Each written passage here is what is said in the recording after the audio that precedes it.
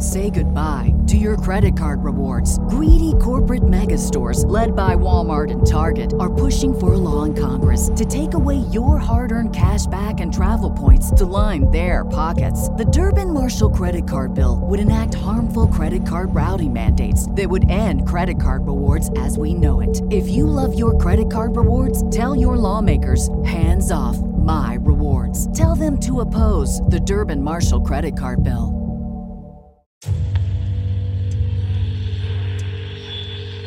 Doing that, I was face to face with it. It was holding me by my throat, and it felt like it was sucking something out of me.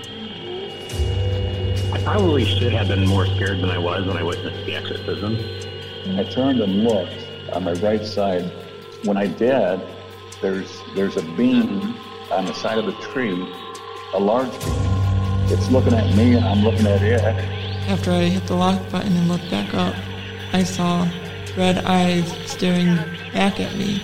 That they're going to show multiple gods all over the earth, be able to speak in people's languages, and at that point, it kind of converge into this one entity, which will be revealed as extraterrestrial. You'll realize that aliens are the gods of old, and at that point, it'll wipe religion out of the context of humanity. No way, it couldn't have been a person, I know that. I know that people can't run through the woods like that. So this thing comes into view, and I see it. It's 50 yards away from me. It's walking on two legs. It's huge. This is a big, hairy-looking being.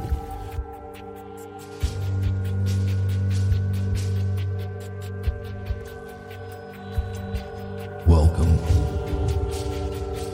I'm your host, and this is Uncomfortable.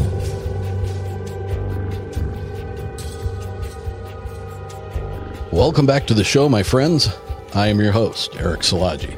If you've had an uncomfortable experience and you'd like to have it featured on the show, please get a hold of me at contact.uncomfortable@gmail.com. The world wants to hear your experiences, so get a hold of me and let's tell yours on a future episode of Uncomfortable. Make sure to follow us on Facebook and Instagram, both at Uncomfortable Podcast 65, and please remember to leave us a 5-star rating and review wherever you can. That's the main way that you, the listener, can help get this show out in front of more people. And with more people listening, that means more people coming forward with their experiences.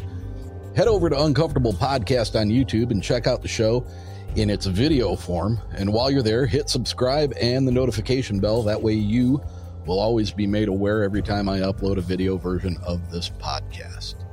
If you're interested in helping support the show, head over to patreon.com/uncomfortablepodcast770 and check out the 3 levels we have there. Or if a standalone contribution is more your liking, you can do that as well through Red Circle's Sponsor This Podcast. The links for those and our Discord server will be in the show notes below. September 14th, ladies and gentlemen, 2024 is the date for Bigfoot and Brews and Spirits 2, again being held at Sister Lakes Brewing Company in Dowagiac, Michigan. This year's lead speaker, Ohio's Amy Boo from episode 102. She's part of the Olympic Project out in Washington, as well as leading her own project called Zoo Book. Also, I'm pleased to announce that we have secured Mr. Scott Tompkins of the Bigfoot Mapping Project. He is a featured in episodes 57 and most recently in episode 127. Also on the slate is naturalist John Hickenbottom from Ohio Salt Fork State Park. John was featured in episode 37, where we dug into the fact that he is responsible for a video series on the Ohio State DNR website on the topic of Bigfoot. On the paranormal side, our special guest speaker will be listener favorite, the Archbishop Christina Rake. Very recently, I've heard from Bodine, the Bigfoot's handler. He's made it known that Bodine has already been sighted after a shortened winter hibernation and was excited to hear about coming back to the state of Michigan in late summer.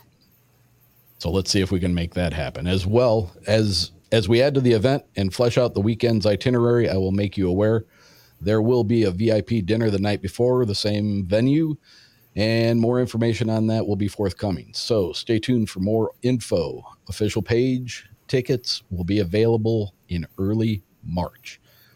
If you're anything like me and you find yourself spending endless amounts of time scrolling through paranormal and high strangeness-based Instagram accounts, you will have undoubtedly come across tonight's guest and his efforts.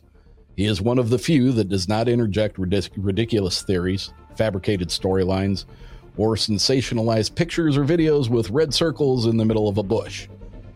Tonight, ladies and gentlemen, we are headed down the rabbit hole. So, if you're ready, let's get into it.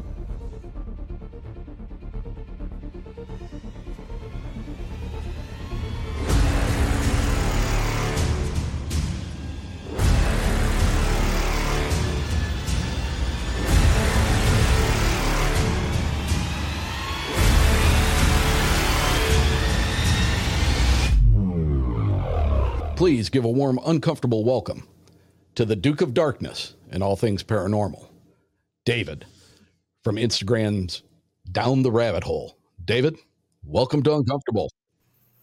Hey, Eric, thank you for having me. Appreciate it. Thank you, sir. I appreciate you making the time to do this. Long story short, this kind of started out a few months back. We got introduced by a common friend, JJ Rose 777. And apparently she was putting a bug in your ear and a bug in my ear at the same time. Yep. You know, the problem, the problem with me, probably, I'm going to blame this on having too many sources for people to get a hold of me. But the problem for me is, keeping track of contacts, because you've got Facebook Messenger, you've got Instagram, right, you've got right. Twitter, you've got all these emails, I've got two different emails. And it's like, I realized that we made the connection, we introduced each other, we sounded excited about doing this. And then for the life of me, I could not find our conversation anywhere. And it just escaped me. And she had to kind of knock me on the head and say, hey, have you talked to David lately? And that rang the bell. And, I apologize, but not at all. I would imagine you probably run into the same thing. Absolutely. You've got a very popular page, and not only that, but you are dipping your feet in the podcast world as well. Tell us about that. Yes, sir. Well, my page is, of course, Down the Rabbit Hole. On Instagram, Facebook, X, Threads, TikTok, soon YouTube coming soon. We have fortunately at this point we're just around the corner from 80,000 followers. So it's been wow. Yeah, it's been really a joy to see it grow the way it has, and it's all coming from a passion for the paranormal I've had since I was very, very young. And because of this, I'm able to meet a lot of people who are interested in this stuff. And one of them just turns out to be someone I met last year. We became really good friends. Her name's Amanda Goodwin, and she's the host of Won Nothing Podcast. That's WON Nothing Podcast. And that is a true crime, animal attack, and bizarre death podcast. So it can get pretty dark. Yes. And so we've had, we're up to 26 episodes now. We do it twice a month on Tuesday. We drop, and we've every 10 episodes we do like a survivor episode where we actually interview a survivor. The first one was Jeremy Evans, who survived the bear attack in Canada. Interesting. And yeah, this man should not have lived. What he went through. I mean, he went through the whole account. He was attacked 3 times by the same bear, and had to go down a mountain to where his vehicle was, drive himself to the hot. I mean, this man he's nothing short of incredible how he survived this. Okay. And the second one is Kristen. She was attacked by a hippo, and that was episode 20. Jesus. She's a great photography, man. Let me tell you, she's really a fantastic photographer. She does wildlife, and she did not have any PTSD after this attack.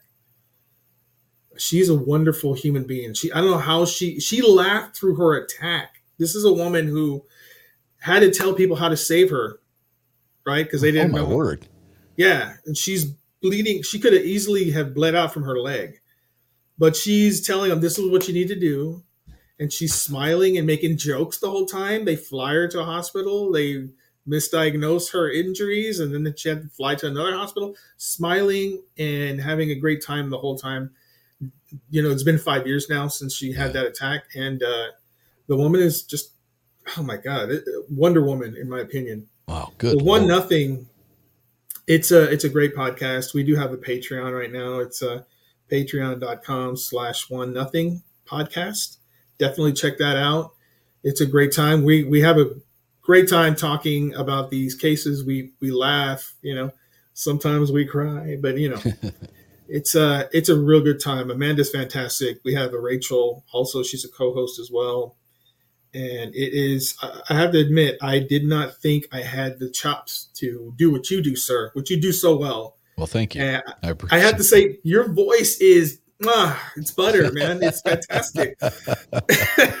I wish I could just, that's good stuff right there. You know? I appreciate that. I one of these days, I'm going to have to share some of the very uncomfortable things that people have said about my voice. Really? Yes. Oh man, I don't buy that for a second. I mean, one gentleman referred to me as golden throat. I think that's a compliment. I'm sure it is. But you know, I can't believe I even said that out loud on the show because you know, it's just and you mentioned the word butter. Somebody else had said something about butter, and you know, I was blessed with this voice. I think by the time I was 15, I can remember. Really? Yeah, I can remember.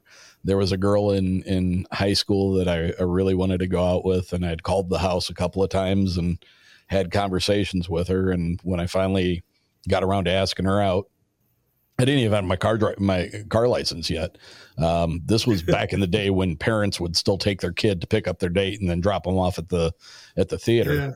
And I asked her out, and she said, "Yeah, sure." But she said, "You're going to have to come in the house to get me." And I was like, yes. Okay, well, I mean, back in those days, I mean, that was pretty normal, right? Right. It wasn't like you just blew the horn and they come running out. Well, come to find out, it was so that her mom could meet me, because her mom had answered the phone several times when I called and did not believe for a minute that I was a hair under 30 years old because of my voice. So, you know, it's worked to my advantage, but early on it worked to my disadvantage. And coming from somebody who would make a phone call before my voice changed and have people refer to me as "yes, ma'am," I'm significantly more happy that it's this. So yeah, much better than that. That's for sure. Absolutely. So,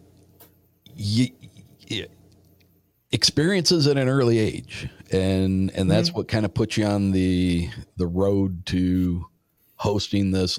Before we get into that, I mean, give everybody a really good descriptor of what your Instagram page is, because like I said in the intro, you don't throw in a bunch of unnecessary crap, making stuff up, writing your own story to go with these things. It just, so many people do that, and it's so disingenuous, and it's only for clicks and likes, and you know.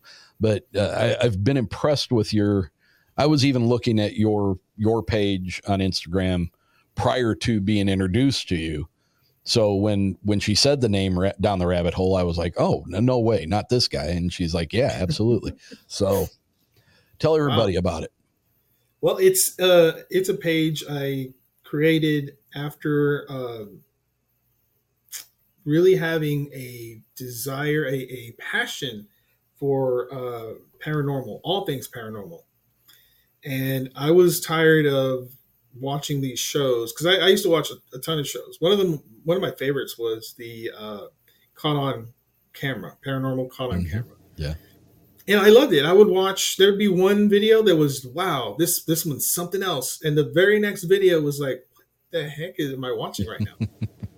This is obviously a fake or whatever, or you would see lights in the sky and they would talk about it for 13 minutes. And it's the same lights they show over like 30 times. Why are you showing it over and over again? So nothing against the show. I love the show. I still watch it today, but I wanted something that I would want to watch, videos that I would want to watch back to back. So that's where this was born. I decided I'm going to find stuff that I want to see, that I would actually pay attention to, that would not, I used to want to write when I was younger. And there was this editor who would tell me, whenever I read something that I want to see if it's good, I'll put a Snickers bar on my desk, right?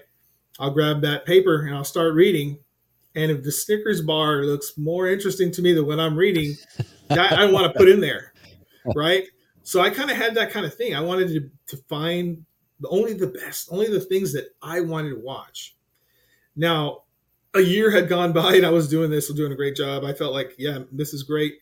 But things slip through the cracks. There are things out there that I cannot prove. That I'm not an expert. I can't really tell what's real and what's not right away, right? Right. So there's a lot that gets through the cracks. I even posted one that was a joke. Boy, people were upset because you can actually, there are these things in the kitchen, the sprayer that's standing up, and so you can see everything is moving kind of crazy. But if you watch the window, you can see there's someone in the background actually making it move, pulling on strings. Camera. So obvious it's a fake. And I remember posting that as a joke, and boy, people were losing their minds. So yeah, I get it.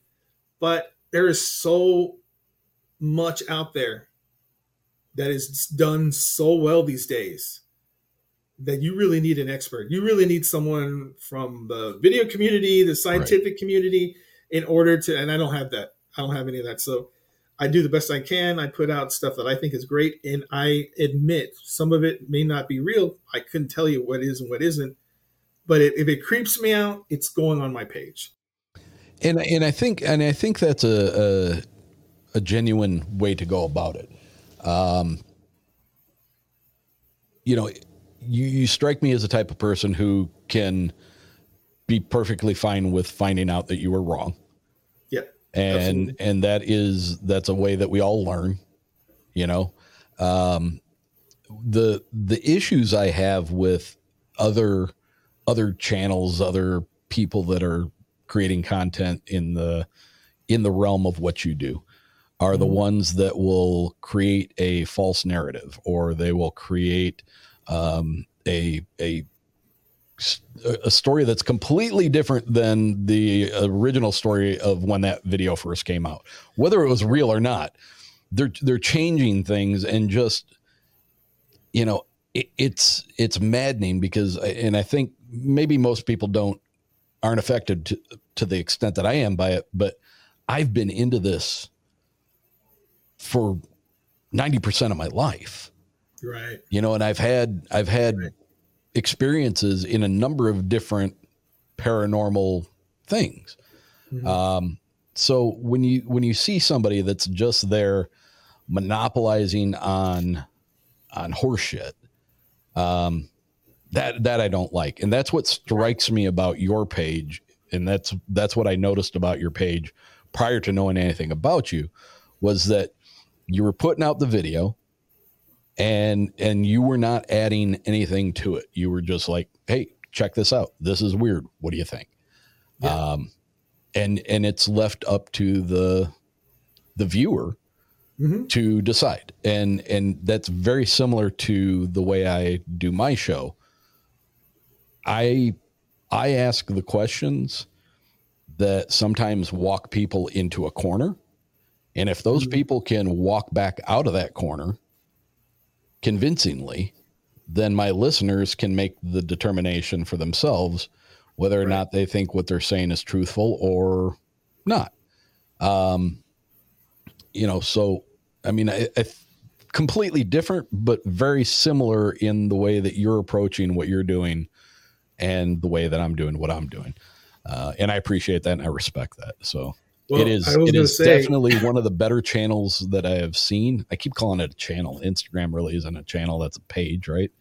Yeah, it's a channel, it's a page, whatever you want to call it. I have to say though, I really appreciate that. That means a lot to me. I really put the time and effort in this it on shows. a daily basis. It shows on a daily basis. I'm there working at it, looking for something that, and I go through a lot of stuff. Like there's a ton of stuff out there that is horse shit. I mean, I don't know how else to say it. That's exactly the way you say it.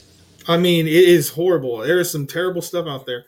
But I try to find something that moves me, something that gets the hair on the back of my neck.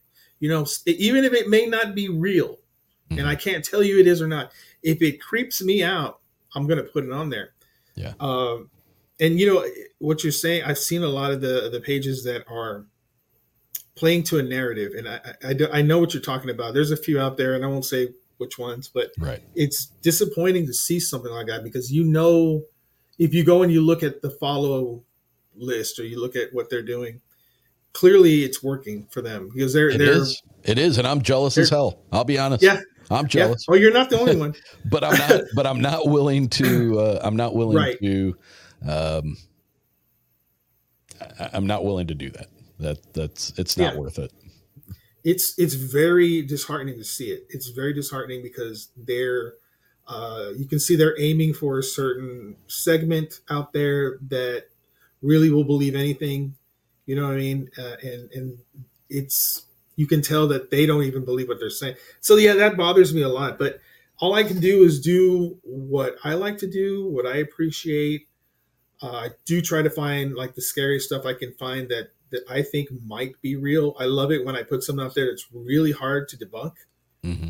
That, you know, I don't know if have you ever seen the pantry ghost? Yes. If it's the one I'm thinking of, yes. Okay. So this one actually has a documentary out there on it. Is this the one that when the door is closed, they see the shadow through the pane of glass? Beautiful. Frosted glass. Yeah. It's a pantry with a glass frosted. I don't understand why that is, but whatever. But the door would open on its own every night. Yeah. The guy puts a camera up there just to make sure, is it happening? Yes. At 3-something every morning, boom, it's open. So he changes the whole doorknob and makes it a lock. Well, he locks it. So he's recording again. And again, it's doing this business where it's trying to open it, but it can't open. So then he says, well, let me go down and see what I can see. I'll see if it tries to open it again. You know, he's there checking it. And sure enough, it's doing this business. And then he captures the two hands on the glass. Yeah. That freaked me out. I'll be honest with you, Eric, after seeing that, but it wasn't until the face appeared above, because he put his hands on it and then a face appeared and you could see it was a little girl. Yeah. And he unlocked that door and there's nothing there. Yeah. It was trippy for the next 2 months. Every time I got up in the middle of the night, that's the first thing I thought of was that ghost. Freaked me out. I loved it. But like videos, I'll recognize in videos that you're putting on your Down the Rabbit Hole. Mm-hmm. They many times will strike me the same way that I felt the first time I saw the Patterson-Gimlin Bigfoot footage. And I've said this countless times and I'll continue to say it. From the first time that I saw that, all the way through now, 40 years later, they've put it into stabilization and they've cleared it up. They've used AI to replace missing bits of scratched film. So it is at the most clearest and most stabilized version it's ever been. And even in its original form, when it was super shaky and you barely got a couple of seconds of still footage, it struck me as being very organic. Yeah. And when something hits me as being organic, that's when I really start to pay attention. And a number of the scrolling through your page, a number of yours do the same thing. Can I explain it? Does it necessarily mean that it's true? No, but it strikes me as organic And that's when I really start to pay attention. Yeah, that footage, man, I remember. And now they're saying it's female, right? Yes. They're saying that it's wow. Yeah, they the refer detail to on it now. Yeah, they refer to her as Patty because it's quite obvious that she has hair-covered breasts. Yep. So that one really, when I saw that, and it's funny, you really don't see anything like that. Yeah, not since. And there's some out there, right, but that was right there in the open. Yeah. Everything else you see, it's trees and what have you. It's not close enough. Yeah. It's above it or whatever. And is it easy to think that it's somebody in a costume walking? That would make the most sense, wouldn't it? Mm-hmm. That would make the most sense. But when you watch it and you realize that the last time you dressed up for Halloween and put a mask on your face, how easy would it be to trip over something? How easy would it be to walk over uneven terrain and not miss a beat? To not look and stumble, to not have to turn your head completely the way that you're walking. How does she turn her head to look back at him with the camera, continue to walk in a very uninterrupted, very, very normal way? If you had something that had large floppy feet on, you would be stepping on uneven ground and tripping over things. It looks organic to me. When she moves, it looks real. Yeah. And I don't think that can be faked. I don't think so either. I mean, I think that's some of the best evidence out there ever. Great stuff. It's, doesn't she look like I need to get out of here? There's like a level of concern on that look when she turns, over, like she's moving with a purpose. Yeah. Yeah. Yeah, I love it. That's great stuff. But thank you so much. I really appreciate that. It means a lot. You put in the work. You go in there day after day, and you really want to do your best. You really want to, for someone to say that they see every other video or whatever. That's awesome. Thank you so much for that. No, you're welcome. You deserve the accolades.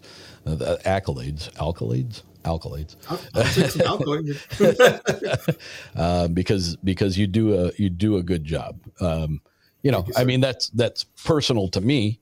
That's my preference. I mean, I'm sure there's people out there that enjoy the ones that we were talking about where they push the false narrative and just straight out BS you. But that's probably more in the realms of entertainment. And, with them putting themselves in front of their video and trying to be all creepy or trying to be all super excited about, this, they're looking for some attention themselves. And, you're doing it behind the scenes and you're just putting it out there because it's stuff that hits you. So good stuff. It's good stuff. So what put you on the road to being so into high strangeness and the paranormal? Early on, I was born in Alice, Texas. My folks lived in Houston, and my mom's parents lived in Alice, Texas. My dad his parents lived in Robstown, Texas. So my mom was visiting her parents, and so I ended up being born there. We moved to Corpus Christi to a little home on Casper Street. And it was during this time that my parents went through some very strange events in this house. There was odd things moving in the house. There were noises, whistles from outside. My dad would come home, and my dad actually said he saw this, and I believe him because he's not one of those guys that believes in any of this. He doesn't believe it. But he said he came home one night, late night, heard a whistle. He looked up in a tree and he saw a woman doing this business to him.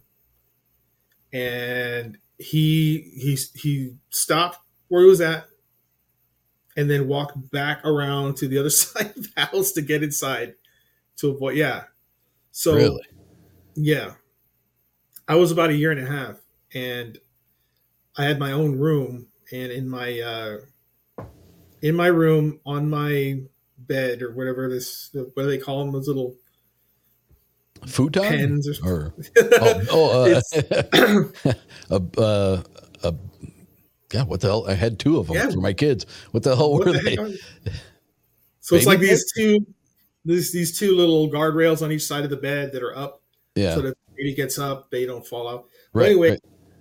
every other night, my mom would say she would come in the room and she would see me holding onto one edge of the bed, screaming, looking at something behind me, screaming my head out.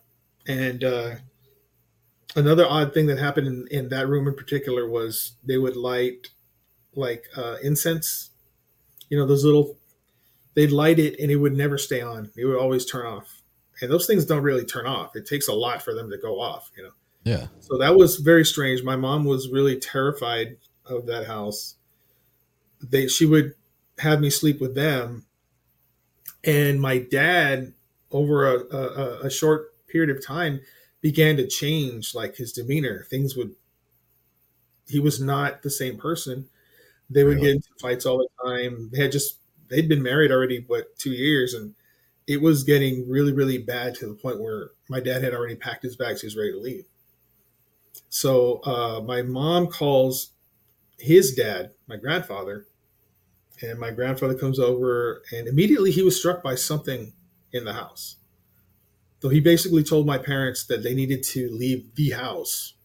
There's something not right here. If you want, we'll go ahead and we'll call our prayer family over and we'll pray over this, but something's wrong. So they did that. It turns out the previous owner were, I guess, a witch, or I'm trying to think of the proper name for this.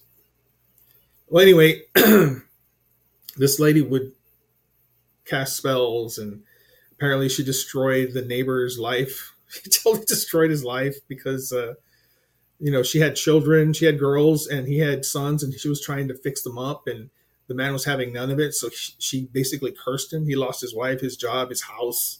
Everything went to shit for that poor man. Well, when the prayer people came over, they said there was something buried in the front yard. So they had to find it and dig it up. So there was holes all over the place, but they found what was buried, and it was like a witch yard, stuff tied to, there was all this weird stuff. Yeah. And it was in four corners. So bizarre.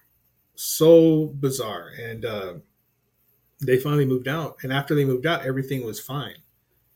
So my dad, whatever was going on, he was cured. I don't know what else to say. Yeah. He was back to normal. But it was like a whole Jack Torrance thing where he was one person when he came in and a different person before he left. Yeah. And so, and his thought, have you talked to him about this at length? Yes. And my dad he's a Vietnam veteran. He doesn't believe in any of this stuff. He doesn't know really how to explain it. He's religious, so he's going to take the God route, and he's going to say, just pray and it's going to be fine. But I mean, to hear my dad say, I saw a lady in the tree whistling at me and doing this business. He doesn't say things like that. Yeah. You know what I'm saying? This is not my dad. He seriously said, I saw what looked like an old lady in the tree. They just standing up on a tree, just going, come over here. Wow. So yeah, he did talk about this at length. He did not. It was a house that they needed a place to stay, so he just rented it. But the neighbor, the guy that eventually was basically kicked out of his own home, was telling him, "Do not move in this house. Oh, really? Whatever you do, don't do it." This lady that lived there, she's from the old country, and she's it's not good stuff. She's already messing up my life. I'm telling you, if you move in here, you're gonna have problems. My dad was like, I need to move in someplace, so forget that jazz. Wow. That's where it started, man. And then we moved to another place. We lived in Corpus Christi, like I said, so there's a naval air station there. And as I was getting older, I was getting into aliens. Aliens was my jam as a kid. I loved it. I read books. I read about Betty and Barney Hill. I read about, all this stuff. And back then it was Project Blue Book. You Blue remember Book. that? Yep. Love the show. Yeah. I would watch that thing religiously, but it would terrify me because I wanted to see UFO. I did not want to be abducted. I did not want any of that business. You know what I'm saying? It's funny. You kind of mirror my childhood because I would watch as much as I could. My parents would once in a while would buy me a UFO magazine, and I would fill my head with that. And on the weekends, I'd watch scary movies. Whether they were old 50s sci-fi or they were Dracula or right. science fiction Godzilla. But when it came time to go to bed, I was convinced that every single monster that I had ever seen was right outside my bedroom window waiting to grab me when I went to sleep. And it was a difficult time because I knew if I would tell my parents that I was scared, that they would make me stop watching all that stuff. Right. And I didn't want to be without that. I didn't want to stop being able to watch it. Enjoyed the hell out of it during the daylight hours, but when it came time for night, those were some terrifying evenings. Oh, absolutely. Nightmares. You have, whatever. It was nuts. I remember watching The Exorcist when it came out on TV the first time. It was like 81 or something like that. I was, 9 years old, 8 years old, something like that, 9 years old. And I saw that by myself in the dark. I don't know what possessed me to do that, but I had nightmares for weeks after that. Yeah. The head moving around the whole way. I was like, what the hell? Terrified me, man. That was a scary one. And I looked it up. Did I actually watch it at home? And yeah, sure enough, it came out on, I think it was NBC or CBS in 1981, television debut. Really? Nuts. Yeah, I was like, there's no way I watched that. Is that how it worked? Yeah, that's how it worked. First time I saw that was in the early days of HBO. And so I saw it uncensored. And there's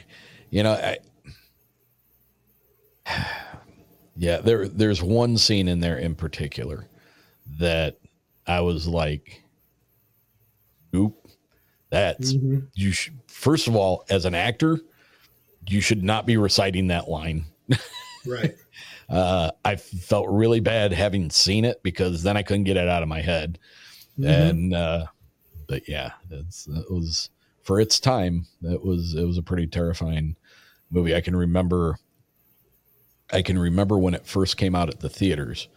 I was with my parents at relatives at a lake house that we would go to quite a bit during the summer, and their son was just getting ready to go see it.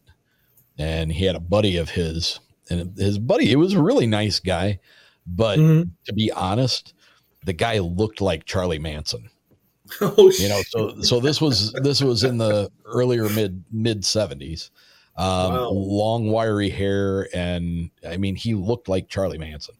Wow. Again, he was a very nice guy, but looks, if you judge people on looks, you would have stayed away from this guy.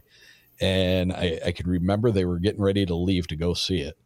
And this guy, I don't remember what his name was, he opened up his leather coat, and underneath it, he had taken a full-size wooden crucifix that hung on his wall in his home, and had tied rope around it and was wearing it around his neck. And I was like, why? Maybe you shouldn't go see this movie if you felt that strongly about it. Did you know the actress that basically did the voice for Pazuzu in that movie, the demon that was possessing Linda Blair's character? Her name was Mercedes McCambridge. Did you ever hear about this lady? I don't think so. Which is surprising because I would have thought I would have, but her thing is interesting. So she actually, to agree to do this, she needed to have 2 priests with her, so that after she does the scene and before she does the scene, she can talk with them, and because the stuff she was saying was pretty rough, right? And then she needed to. She was an alcoholic before she took the movie, right? So in order to get the voice the way she did, she needed to drink and smoke, which she also had stopped. But she started to smoke again, drink again.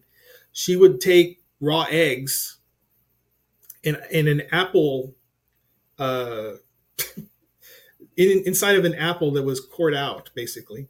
She would drink that, and then she would recite the lines. And when she would, isn't that nuts? Yeah. To take it even further, she had, whenever Linda Blair's character was restrained, Reagan, when she was restrained, Mercedes had them restrain her at the same time, so that she can do the, really Right. go into the character. And she was magnificent. I think she did a fantastic job. Weird story about her. She's connected to a very sad true crime. Her son, who grew up and became he worked in this firm. He was a brilliant kid. He moved up into the vice presidential role of this firm, where he was handling finances and doing, this kind of stuff. And he managed his mother's money, and she had about $600K in there. Well, he was doing some things that were suspect. Basically, he was cheating. He was using his mother's money to do this. Yeah. So they found this out, right? They put him on leave, and they told him that they're going to investigate, and then they'll get back to him. So he contacted his mother, Mercedes McCambridge, and asked her to please back me up on this. If you back me up, everything is going to be fine, and they'll forget about it. And she's like, okay, I'll help you. Well, she changed her mind. She said, you know what? No. As a matter of fact, I want my money back. You've lied to me. You're a cheat. You're all this stuff. And so what the guy did, he got fired because his mother didn't help him out. And he went home. He bought the video cassette of Friday the 13th. He got a mask of Freddy. And then he proceeded to kill his wife and 2 kids. And then he went down into the basement where he had the video cassette to play the movie. He played the movie, put the mask on, took 2 handguns, put him to his temple, and then blew his brains out. Good Lord. Isn't that nuts? What a weird connection to this movie. Yeah. That blew my mind when I read it. But yeah. Unstable people, man.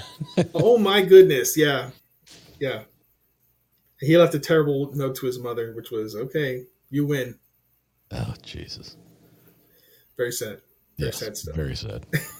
So what other, God, that leaves a sour note, doesn't it?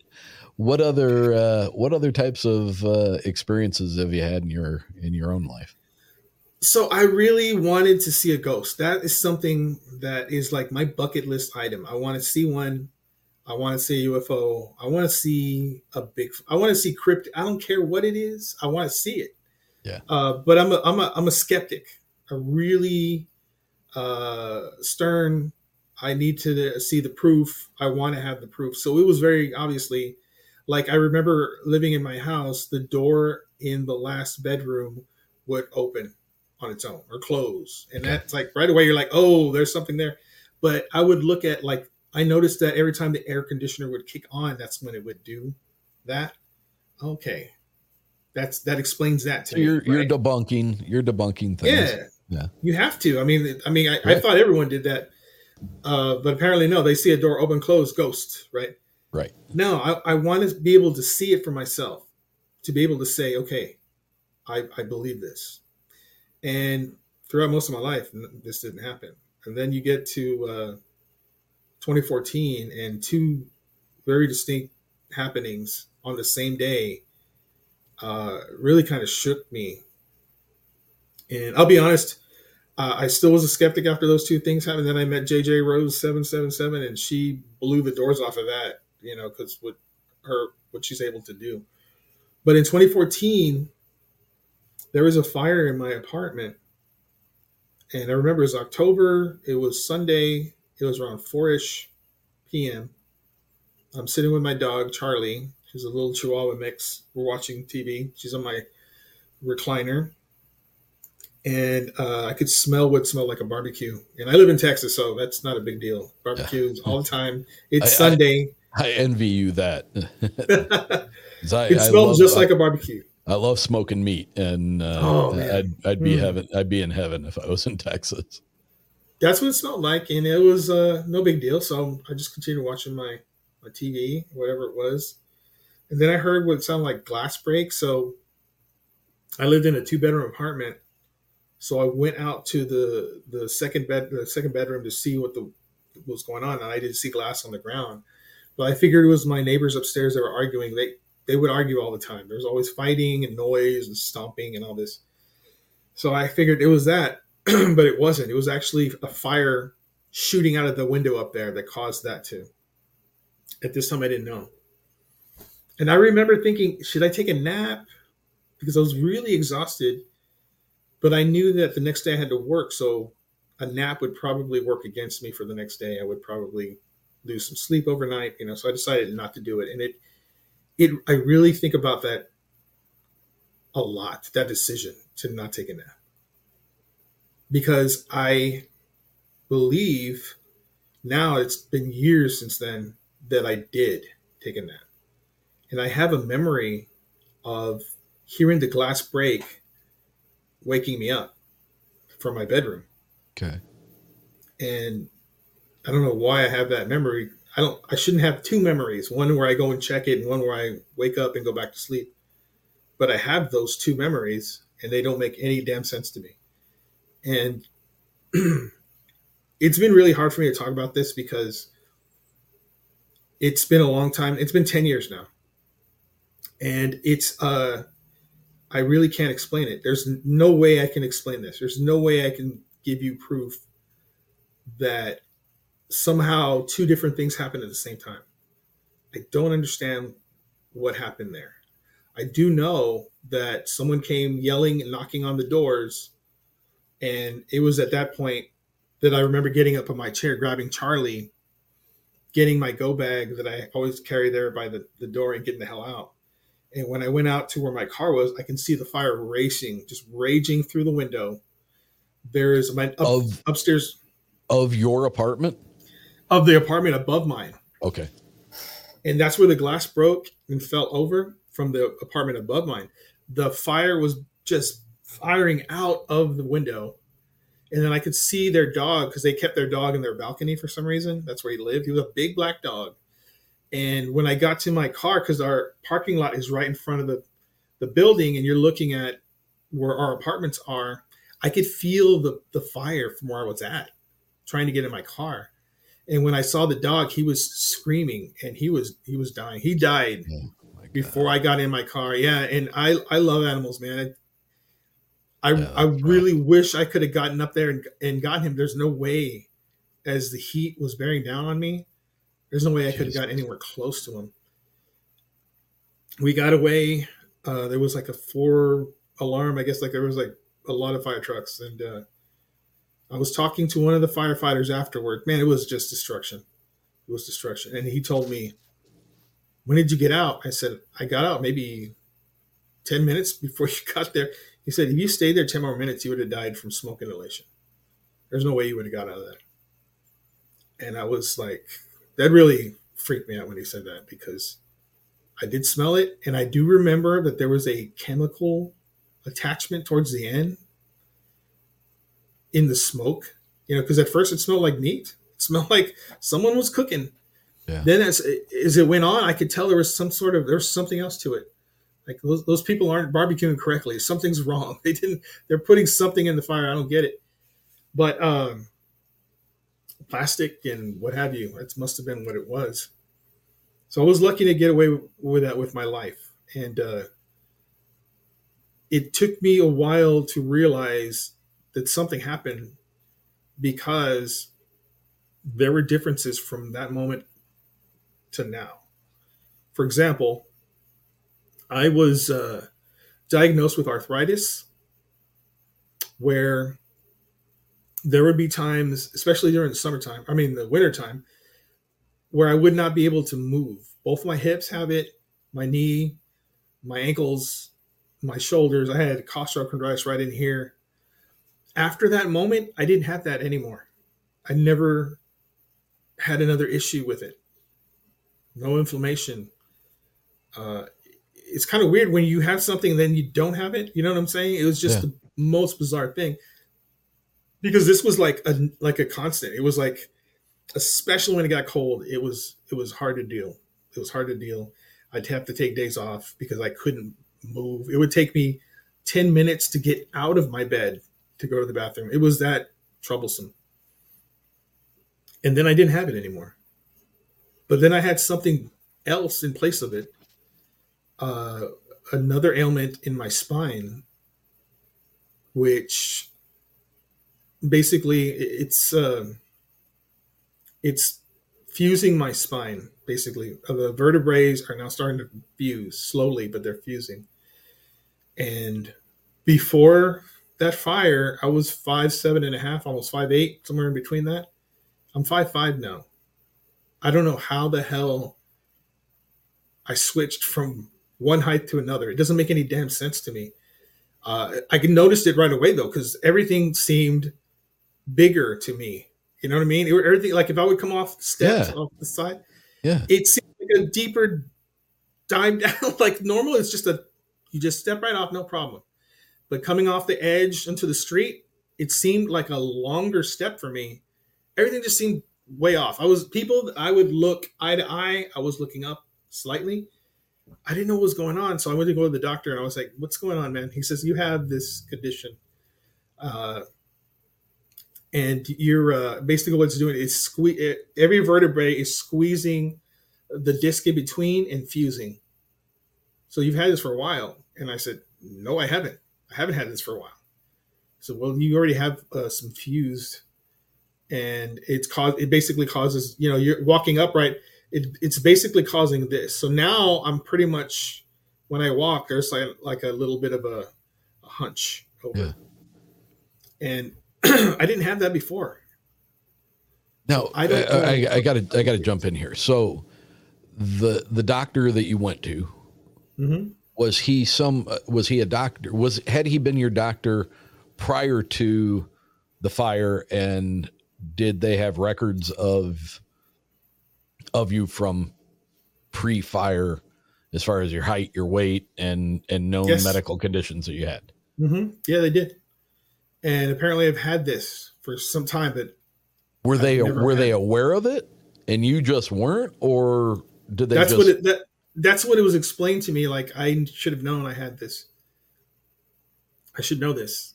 I said, no, I don't know this. You've never told me this before. I've come here for arthritis. This is what I came here for. And you're telling me I have this? It just happened? No, you've had it for some time. You've lost height because of it. And I said, yeah, I noticed that. I noticed that instantaneously. It didn't just happen overnight. And so it was very disturbing to learn this, because I had never heard it's called ankylosing spondylitis. This is so I'm telling you, I have never heard of that. I have spondylolisthesis. Is that right? Yeah. My L4 and my L5 are pushing into my body and trying to fuse together. Wow. Wow. That is insane. Yeah. I'm wondering, I don't know, listen, there are two other things that have happened since that have really bothered me. One has been, I smell smoke when there's no smoke.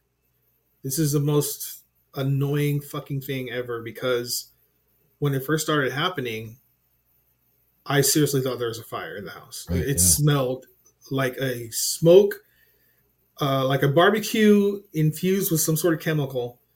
And I have many times jumped and ran to see if the oven's on, to see if there's a fire anywhere in the house. My girlfriend thinks I'm nuts. Like, what's wrong? You don't smell that? That's a fire. There must be a fire in one of the condos somewhere. And no, that has happened over and over. It's gotten to the point where I know it's not real, which bothers me now, because what if it's real one day? Yeah. What if it's real? But it's happened so much. There was there was a period where it was every day I would smell that. It's annoying. It is the most frustrating thing to smell something that's not there. That bothers the shit out of me. I still do it to this day where I can smell something. It's just that, whatever that is. The other thing that really bothers me is ever since that fire, I've had something back in the back of my neck that is about, I would say about as big as your fingerprint here. At first, it was like, there was a very small dot in the back of my neck, and it felt, if you were to go and feel it, it felt like these little slits, like gills. That's what it felt like. And I thought, what the hell am I turning into a fish? What is going on here? I went to my doctor. He sent me to a dermatologist, a specialist. I went to the dermatologist, and the guy says, I don't know what that is yet. Let's take a little sample and see what's up. They take a sample. They come back with the results, inconclusive. They don't know what it is. So, okay, well, what do I do? Well, we'll give you your ointment. There's cream. Let's hope it goes away. All right. It has not gone away. As a matter of fact, it has grown and spread from the right side of my back to the left side of my back and further to the right. And if you look at it now, it looks like a burn, like a 3D burn on my back. It looks like I was in a fire. Like scar tissue from after a burn? Yeah, that's what it looks like. I never got burned in that fire. But this is what I think. And let me tell you, I've thought on this for years. For years. That memory I had of waking up from the sound of a breaking glass. Yeah. I think that person died. I think the guy who made that decision to take a nap died from the smoke inhalation and was burned from the falling. So what happened was the fire burned through the floor and landed in my apartment, in my bedroom, on my bed. And so... Do you typically sleep on your stomach? I did back then. I don't now, but I did back then. I would sleep on my stomach. And wow, man, I mean, it doesn't make any sense to me that I would have a memory like this. And now I have what appears to be burn marks on the back growing. I don't know. And it's itchy as hell. Let me tell you, it's annoying. Oh, and the doctors don't know what it is. I'm going to go back here because it's spreading, and I'm beginning to wonder if it spreads any further. What does that mean? What's going to happen? Am I going to be covered in this kind of burn, scaly looking thing? I don't know what's going on, man. It's bothering me. But I think what happened, or what could have happened, or what possibly happened, is there was a collider of some kind, not the CERN collider, but one that was here, one we have in the States, might have been operating, and there may have been because parallel universes are pretty close, right? They're very close. They're layered. I think what happened when this test hit, there was a slap that pushed two together, but not all of it transpired over the other one. So I think it was a slap to the point where 25% of whatever happened on one universe happened on another. So you're saying that you're theorizing that potentially you are cohabitated by the version of you from one timeline and partially habitated by the you that passed away in a fire from another timeline. That's what I'm coming up with. I mean, I've been thinking about this for years. It doesn't make any sense to me. I've been trying to find, I looked up CERN, and I know CERN was not operating in 2014. They were rebuilding. They were upgrading. But I know there's one in Tennessee, And I know there's some that are underground that could be government ran that are not public. You know, there may be one here. This is Military City. It's possible there's something like that underground here. But that's the most likely solution that I can come up with, is that part of that universe is stuck with me. And then here's another. I would almost even venture a guess that there was not the necessity for something like CERN to intervene. What if your spirit? What if the trauma that the burn victim you incurred? Mm-hmm. What if your body's reaction, your soul's reaction to that jettisoned you from one reality to another? What if the incident itself was enough to throw you into a different reality? I mean, I've considered that. I've considered it, but what throws me for a loop on that situation is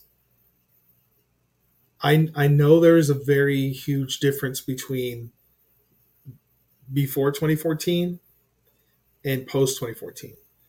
And what I mean by that is I didn't know about everything. Seemed much calmer in that universe, man. Everything seemed more relaxed. Government officials worked together. They crossed the aisle. Everything seemed, dare I say, normal. And I'm sure you've heard of the Mandela effect. This was a term that was coined in 2009, right? I was an IT manager, and I worked in an industry where I had to stay on top of, what I'm working with. Mm-hmm. I always stayed on top of paranormal stuff. I never heard of the Mandela effect until after 2014, until after the fire. Didn't know it, didn't hear it, never heard it.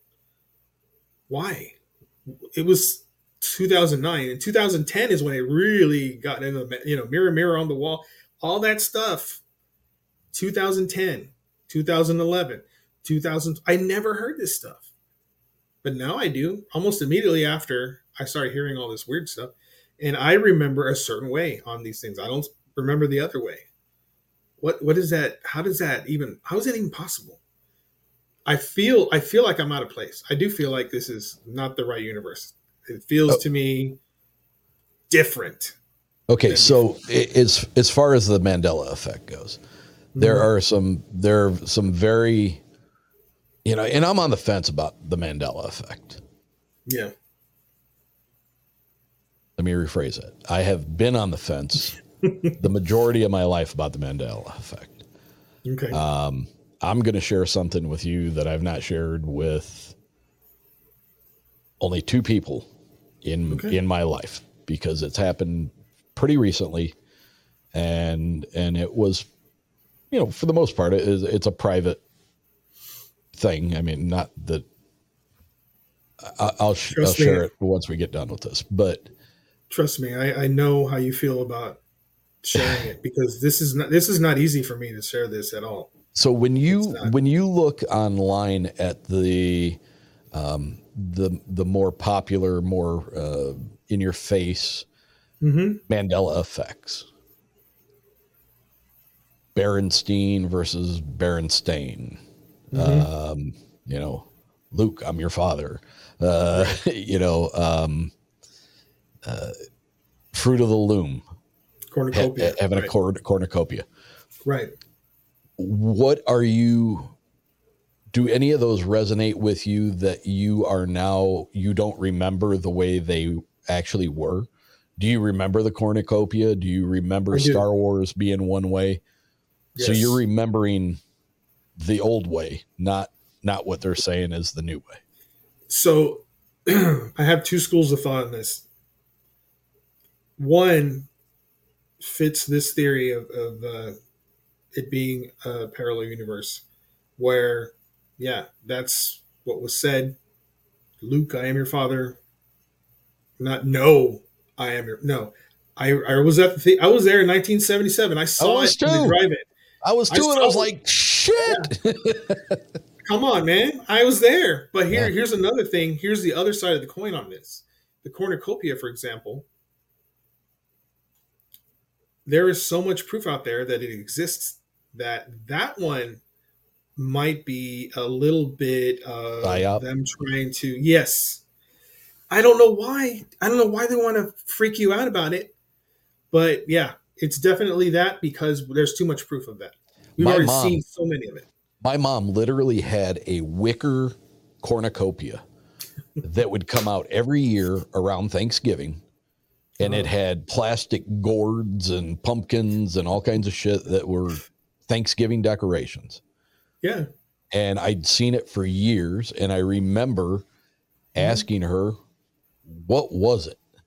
Because it didn't make any sense to me. It didn't look like a bowl. It was weird shape. I'm like, yeah, it's like a horn or something. And I can remember her telling me it was a cornucopia.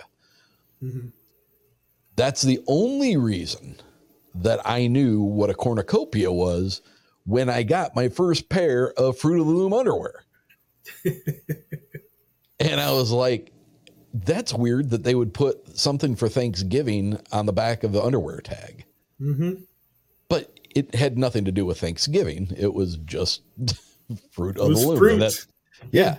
So, I mean, I know for a fact that Fruit of the Loom had a cornucopia in the logo. Absolutely, 100%.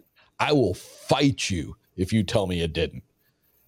I'll tell you one of my embarrassing moments on posting on Down the Rabbit Hole was I found this really awesome video of Sinbad playing a genie in a movie that he says he never did. Right. And then it was a video basically of him in the movie where these two kids are in a basement where there's a newspaper that says Nelson Mandela dead in 1980, whatever it was. There is a Curious George book where he had a tail. Yeah. Right. And there was like four. I mean, it was so obvious. I should have seen it right away, but it was early in the morning and I was like, oh, this is great. Posted it. And so many people said, oh yeah, that's an April Fool's joke. Sinbad played on everybody. None of it's real. Well played, sir. Good job. Well played, Good Mr. job. Sinbad. So, I mean, what is the point of it? What is the point of telling us a lie? I would love to know what that is. I would love to understand it. I'm sure it goes way deeper than what either you and I are going to be able to suss out by discussing it. Yeah, that's for sure. You know, it's probably something more akin to a psychological experiment. Let's see, Could be. But you know, Eric, I believe that it's a psychological experiment that is on top of what some are actual Mandela effects that are real. And they're putting another layer on it to see how far we can take it. Will we believe anything? You know, is that what the play is? What if this is real?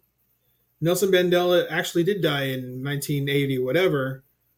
And this is not. The cornucopia is real. Oh, but we never.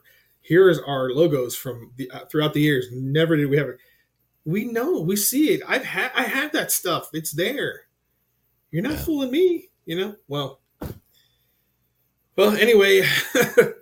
Yeah, I don't know what to make of all that stuff. All I can say is that's what I feel. I can't prove any of it. I cannot come out with some evidence and say, here is the reason. But it happened. And I feel like... Have any of the doctors that you've been to about that growing spot on your back, have any of them referred to it as looking like scar tissue from a burn? A severe burn? The very first one told me, were you in a fire? Because this kind of looks like you were burned, like a 3rd-degree burn. And I said, no. I mean, I was in a fire, but I didn't get burned. He says, well, okay, well, let's take a test and see what's up. Now, I haven't been back since it's grown. It's grown quite a bit. And I'm curious to see what they're going to say. They did tell me it might be something called Leaksy. It might be something else called something. I don't know what else it was. But they never gave me a conclusive answer. They just kept giving me this ointment that didn't work. So I really don't know. Like I said, I wish I had some proof on this. They can tell me that, oh, why is a burn spreading on your back? That doesn't make any sense. Well, can we figure out? Also, I don't want to be an experiment to these people. You know what I'm saying? I don't want someone to come and pick me up and you never hear about me again. There's no more Down the Rabbit Hole videos coming out. What happened? I don't know. He was here and now he's gone. So I don't know, man. It's a disturbing thing. I'm not, I'm not real happy with it. I wish I can explain it.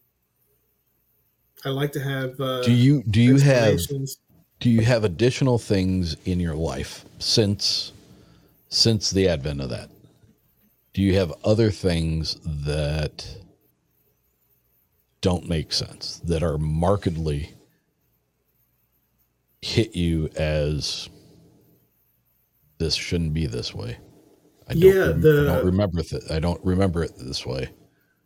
The turmoil in our society it doesn't look the same. It's so divisive and so angry, and it's not anything I recognize.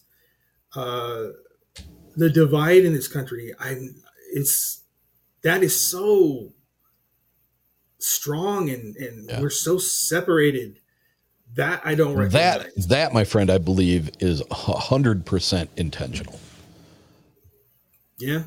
Whether it's the right timeline or the wrong timeline, the reason for it is 100% intentional.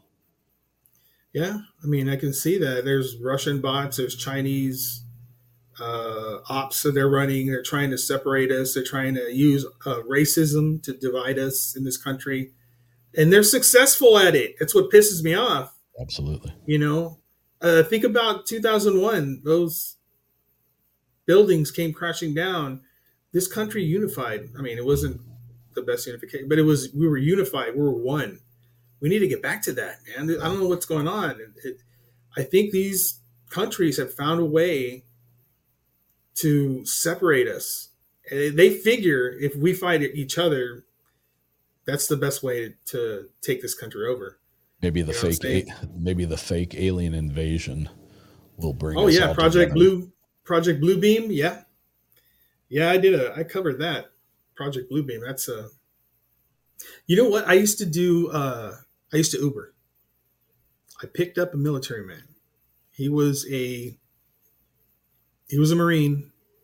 He was the ones that would go in and take care of the business, the dirty stuff at night. That's what he told me anyway. He said, right as he got out, he told me a lot of stuff that blew my mind. Like they have a weapon they can drop anywhere. And when they release it, it controls 1,000 minds is what he calls it. They'll turn it on and it'll make everyone freaking scared. They'll lose their mind. They will give up immediately. I said, really? They have that weapon? Goes, yeah. It's huge, like a tank. We drop it anywhere. We can control crowds. So if there's like a riot, we can control that riot easily with this weapon. Like, damn. He goes, and then we didn't get it. It didn't come from us. That's alien technology. The Eufy Video Lock takes the place of separate smart locks, security cameras, and doorbells all in one simple to install unit. A Phillips screwdriver was all I needed. The Eufy 330 Video Lock took me 20 minutes to install, and there is no hard wiring necessary as it's powered by a 4-month rechargeable 10,000 milliampere hour battery. The Eufy Video Locks are complete with fingerprint technology, passcode entry, physical keys, and free local storage for crystal clear 2K video. There is absolutely no contract nor the need for costly monthly monitoring subscriptions. The free Wi-Fi driven iOS and Android compatible apps let you have full control over your new Eufy video lock system in just a few clicks. Convenience and security are extremely important, and the Eufy video lock delivers on both. That's Eufy, EUFY, video lock. Because as the host of Uncomfortable Podcast, you just never know who or what will wind up at your front door. Visit eufyofficial.com/video lock and get yours now. That's Eufy, EUFY.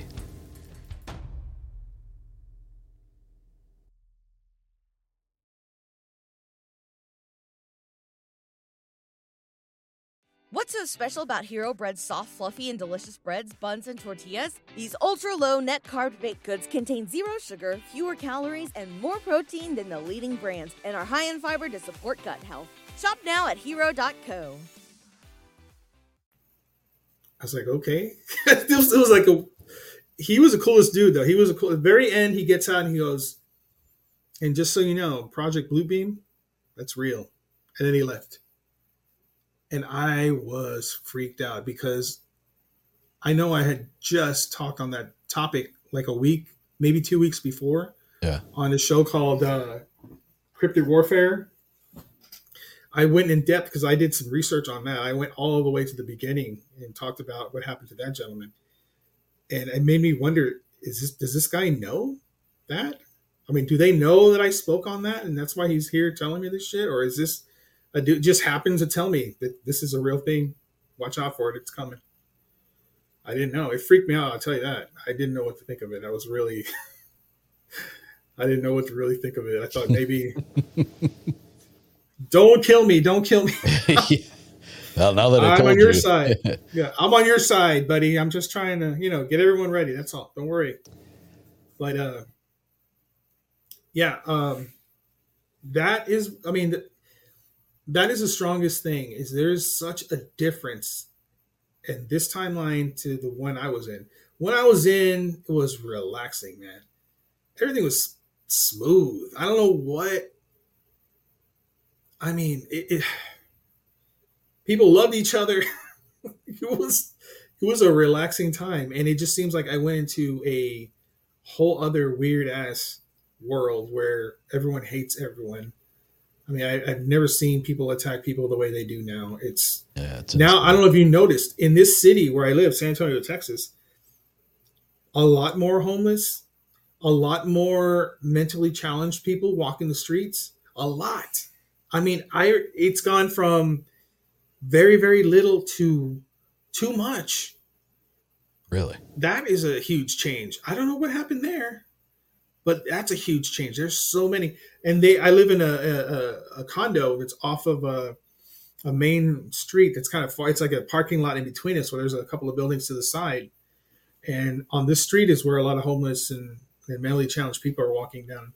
I remember, did you ever see Big Tom Hanks? Yeah, Big? absolutely, yeah. There's a scene where they're going to New York, right, to find him a place to stay. And there's a man talking to himself. I don't know if you've ever seen that scene, but he's like, I don't know. He's talking to himself, and Tom Hanks and his little friend are freaked out by it. Yeah. That's here every day, man. I remember being like, wow, that's in New York? I guess it's only in New York. Not anymore. It's not. It's everywhere now. It's nuts. Well, not careful, Eric. So,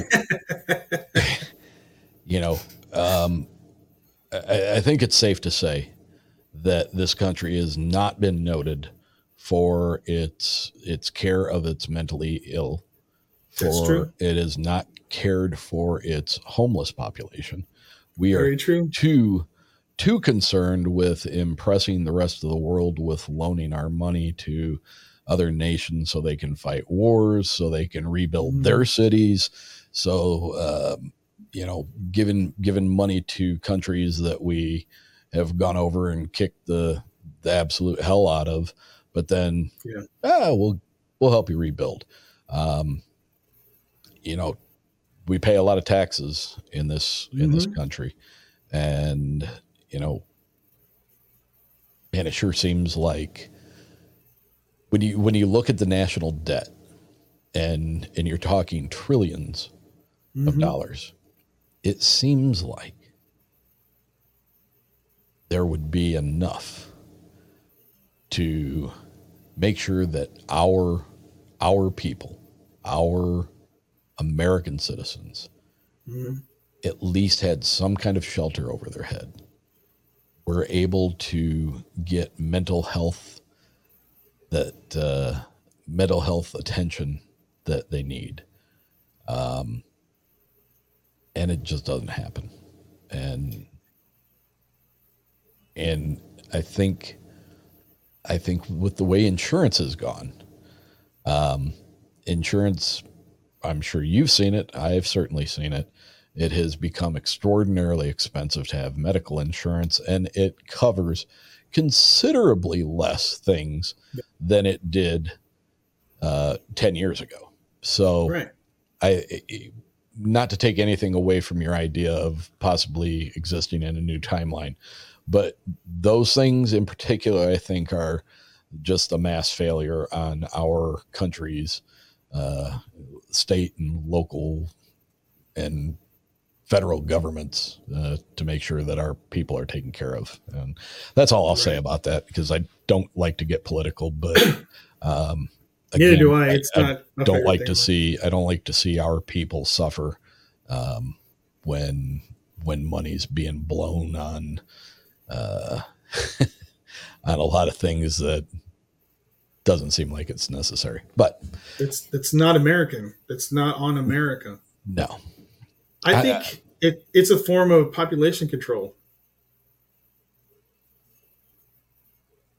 I really do. I really think that if you're surviving a winter and you don't have a home and you don't have the resources, are you really going to survive that winter? There are a lot that die.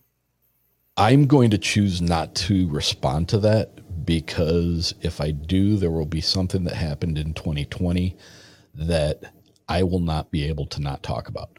So, okay, as far as population control, very well possibly.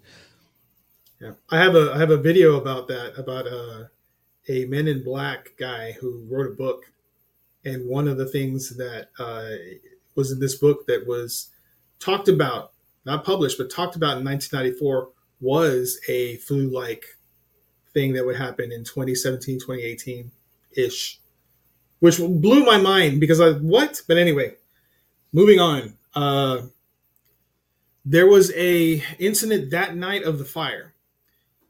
I was in the apartment complex area, the management area. A lot of us that were didn't have a home anymore. They were going to put us up. The Red Cross was going to put us up in hotels and whatnot. My sister calls me and says, no, come stay with me. I have a guest bedroom for you. I said, okay. Really wish I didn't do that, but I did. I go there. It's a very nice room. She does her crafts in here, so there's a bed in the middle. It's like a single right in the middle. It was late. I was tired, man. Me and Charlie, my little dog, we were just ready to go to bed. So we climbed in bed, and I remember hearing what sounded like someone walking in the room. And I looked around. I didn't see anything. I have the door closed. I usually cannot sleep with the door open. And I heard shuffling from behind the bed, around the top of the bed, to my side, basically. And it sounded like someone wearing socks, right? Little socks, just doing this little business. And then I started hearing tapping on the wall in threes, just tapping. And, like I said, I try to debunk stuff. So the first thing I do is I'm looking around. There's a ceiling fan that's going off. My sister has paper that are like thumbtacked to her wall. And I'm looking and I'm noticing that when the paper flies off a little bit from the fan, the edge will hit the tip of the wall. It'll make a tap. So in my mind, I thought, that's got to be it. I'm going to bed. Fell asleep, even though it was just one tap. It wasn't three taps like it was coming. I figured that has to be it. fall asleep. I'm sleeping on my right side. I'm facing towards the wall. And like I said, the bed is kind of in the middle of the room. And I'm not facing towards the window. I'm facing the opposite end. And I'm just laying there. And in the middle of the night, I felt an arm grab me on my left shoulder and shake me awake. Before I even open my eyes, I'm thinking it's my sister, because my sister's 5 foot. She's a little girl and she's got small hands. I figured it was her. I thought something was wrong. And so I wake up and I look and I see, and there's no one in the freaking room. And I look around, I look at the door's closed still. But I know something shook me up and stopped once I got up to look. It stopped. So there should still someone be there. There should be someone standing here, but there isn't. And it's at that moment that I hear a little boy laughing in the room. Even my dog heard it. Oh, the dog and reacted. We're both, yes, Charlie looked in the direction of the laughter. I don't mind telling you, I was freaked the fuck out when I heard that kid laugh. Oh, I would have been too. It was clear as a bell, and it was in front of my face. And I did the thing that you do as a child when you're scared. I moved the blanket over my head. And I try to rationalize what I heard and what I felt. It didn't make any sense. And then I heard the shuffling again from in front of me, in front of my face, around to the back. It took quite a long time for me to fall back asleep. Oh, I would imagine. A long time. I really wish I had like some sort of investigative equipment or something, or ask it or record. I wish I would have thought of that, but I was so freaking terrified of what I had just experienced that my mind kind of and so it was like, okay, exhaustion took over and I fell asleep. The next morning I woke up and I met my sister at the table drinking coffee, and I told her something weird happened last night. And before I could finish even saying that, she goes, "Oh, you experienced it too?" And I was like, "Oh my God, why didn't you tell me something weird is going on in that room? I never would have stayed here." You know? She's like, "Yeah, I'll be in there and I'm working on my crafts and stuff, and something will fall off a shelf and I'll go and I'll put it back up.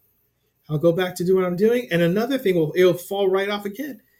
And it's so bizarre. And my nephew, whose name was Max, he was about 3 or 4 at the time. She said, and another thing is every time Max is in that room, he's talking to somebody.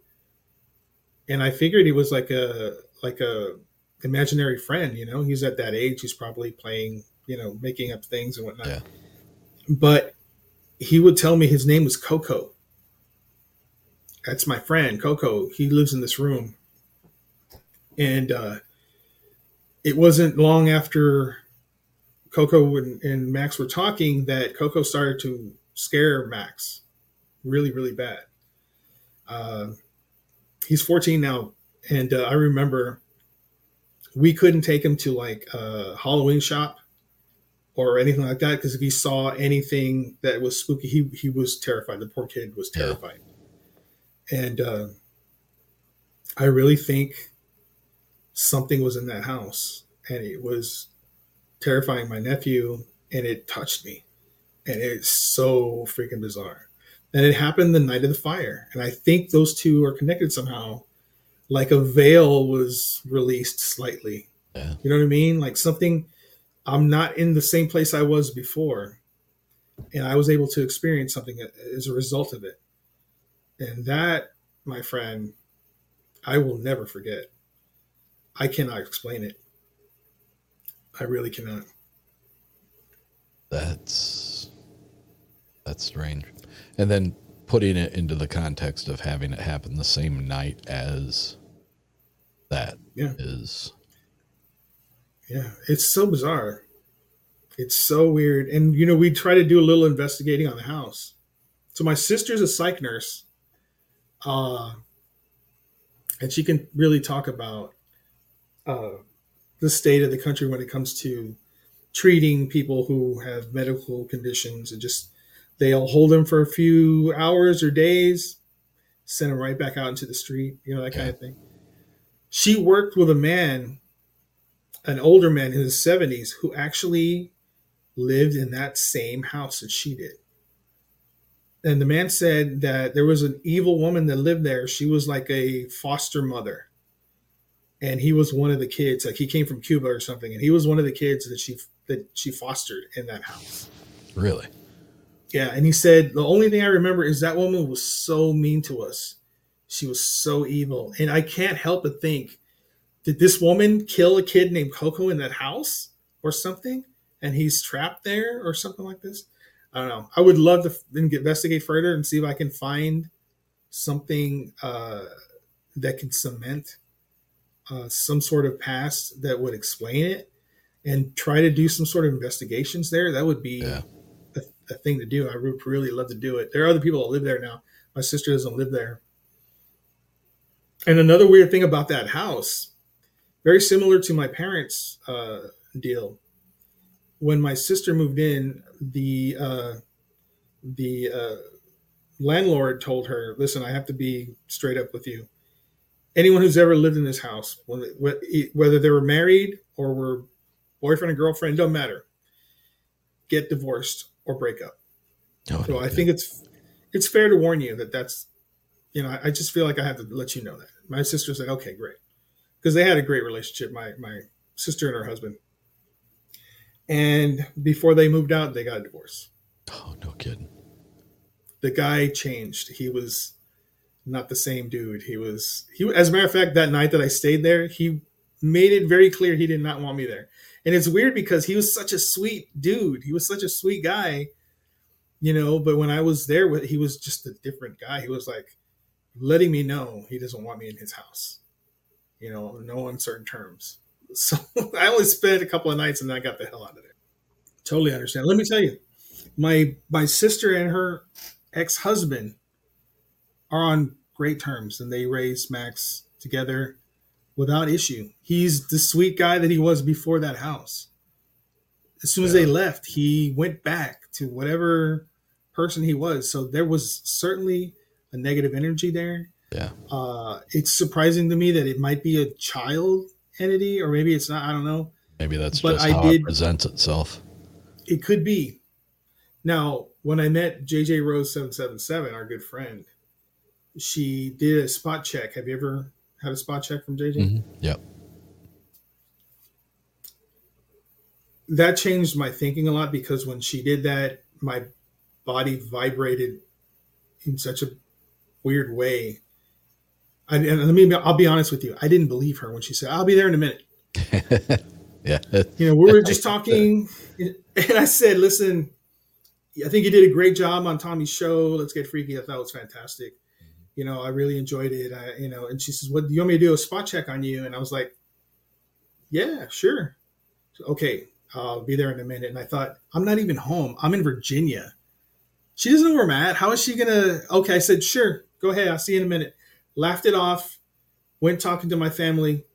A minute later, my entire body felt like it was vibrating on a different frequency. It was just, and it was scary, because she told me, do not go walking, don't drive. Okay, I was sitting down. Yeah. And that lasted for a good 5 minutes. And then I got a text from her that said, okay, I'm done. But I was still vibrating a little bit. And it slowly went down another 5 minutes, and it calmed completely down. One of the things she told me when she did the check, there's a child entity connected to me. Wow. What? Huh. I never told her anything about any of what I experienced. Yeah. So I don't know. It was just, she told me a couple of other things that were on the nose. She's gifted. It's crazy when you find somebody that can nail down some things. The whole asking questions, and that some do, the cold reads, the right. Being able to look at your reactions and pull from it. Mm-hmm. That's one thing. That's all horse shit. But when you find somebody that can hit things that it can be jarring at times. She's remarkable. Today, Eric, I was sitting in my living room. I was talking to her, and we were discussing something. She goes, well, let me do a real quick check. I said, all right. She did her check. And then she told me, she lives in California. I live in San Antonio, Texas. She has never seen my house, right? I've never showed her any pictures of my house. And she says, can you go to your kitchen real quick on not the junk drawer, but the one next to it? Can you pull that open real quick? And I go and I do. And she goes, I see there's Post-it notes on the right, which there were. And she says, on the left, there's something. Can you tell me? Because I'm being pushed to this and I need to know what it is. And I said, what are you talking about? Paper? What are you talking about? She goes, it's under the turmeric. And sure as shit, as I look to the left, there's a bottle of turmeric right there. And she goes, oh, wait a minute. It's a ruler. And I looked to the left and there was some weird thing. It didn't look like a ruler to me, but it was like a little plastic. It looked like a runner of some kind. So I pull it out. Sure as shit, it's a ruler. How does she fucking know that? How did she do that? I don't know. How did she do it? It's some psychic bullshit. I don't know. I'm impressed, man, and I am hard to impress. But wow, she's amazing. I've run into some things with her. I've run into some things. The Archbishop Christina Rake had called out on me that was like, there's no way, because she hit on a couple of spirits that surround me that Karen Tatro, who I had done a show with from way out on the East Coast, had, in a private reading, having nothing made public about it, never posted about it, no part of that recording was ever, this was her response for me having her on the show was, I'd love to give you a reading if you're open to it, just as a thank you for having me on your show. And I was like, sure. She called out a spirit that was, by description, identical to what Christina Rake described, down to the sound of music playing when that spirit was coming into being around me, the color of clothing that it was wearing, the color of eyes that it had, the length of the hair that he had. And both of them hit on the first name being Peter or Petor, or starting with a P. And Petor is Peter in Hungarian. Wow. And I am Hungarian descent. Wow. So interesting. So, be sure there are crack psychics out there that are not worth their shit. They're very good at manipulating you. They are very good at leading you. They are very good at pulling information out of you. There are some that even go as far as, looking at your social media and pulling things out of that to impress you. But when you have somebody that, I have very little social media presence as far as an individual. The only reason I even have Facebook or Instagram was because of promoting the show. So there was never, I'm not the guy that posts, oh my God, my kid farted sideways, everybody say a prayer, oh, I love my kids so much. I love my kids so much. They're so wonderful, blah, blah, blah, blah, blah. Nobody needs to know that. I'm their dad. They know I love them. And I don't care if anybody else knows. Anybody who knows me knows that I'm a good dad and have done the right thing. That's all that matters, right? Yeah. But when you find somebody that can hit the nail on the head, it's pretty incredible. I wanted before we get too far off of it, I'm going to share this with you for the first time. Yes. And it's still got me scratching my head. And, so I divorced, 10 years ago, 11 years ago. Did a lot of dating, spent a lot of worthless nights out with somebody that I just don't like, don't care, not going to see you again. It's just, not a lot of good. Remarkably enough, 2014 was when I started to notice there weren't that many good people out there. That's strange. For first time, I really kind of put that together. But wow, I went through a period where I was dating. I felt like I wanted to be a part of a relationship, and then I didn't. And in the past few years, I've just been like, you know what, I'm perfectly okay being by myself. I'm comfortable with who I am now, and I'm getting up in the upper 50s, and I'm a little set in my ways, and I don't really want to change. And, for the obvious reasons, you want some companionship for things. But, and then I met this girl. I met this woman. I'd actually met her 2 years ago, then where she was working. She wasn't working there anymore. And quite by chance, I run into her at the same place where she had used to work. And, we kind of made a little contact, and a few days later we started messaging back and forth, and, I'm 100% in. She is the one that I've been waiting for. So, Christmas is on its way, and I wanted to do something special for her. Right. From a creative end. I'm not a jeweler, so I can't create jewelry. But I wanted to, here's the thing. It's like when I was married, when I was dating, I always thought I was a good listener, but I don't think I was. And quite possibly, maybe it was because I just wasn't interested. But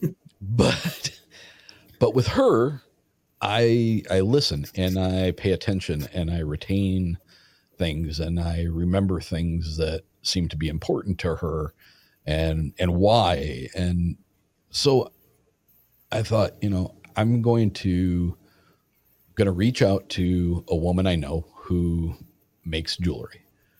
And I wanted to create something kind of from my vision mixed with her talents, and have it for her for Christmas.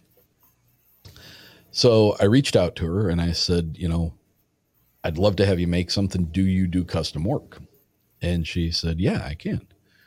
And I'm going to go ahead and throw her name out there. Her name is April North.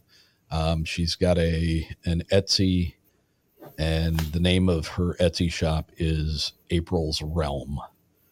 Nice. She's great at what she does. Beautiful stuff. You don't have to sell your house to buy a piece. I like her style. So there were some things that I have learned about my girlfriend Stacy in conversations, and I found out that she liked the crescent moon, and that was her favorite phase of the moon, was the crescent, and what her birthstone was, and the meaning behind a tattoo that was on the inside of her forearm. And I wanted to incorporate a bunch of the things that I had learned about her to make it more personal. Right. And so I relayed these things to April. And she took not too long, and she shot me back a message that had a drawing of what she had come up with. Mm-hmm. And I was like, wow, that's it. That's it. And she says, oh, I'm so glad you like it. You know, we had some messages back and forth. And I said, you know, I don't know how long it takes to produce something like this, but, you know, I'm really hoping to be able to do this for Christmas. And, you know, it was a couple of months out. So she said, yep, shouldn't be any problem. And then she sent me another picture. It was, let's say, 3/4 of the way done. She was waiting on the correct stone to put in it so that it was reflective of her birthstone. Right. And I'm like, looks great, love it, can't wait. She's gonna love it. And I get a message, I don't know, maybe 3 weeks out, you know, first week of December, 3 weeks away from Christmas. And we were hoping that we were going to be able to spend Christmas together.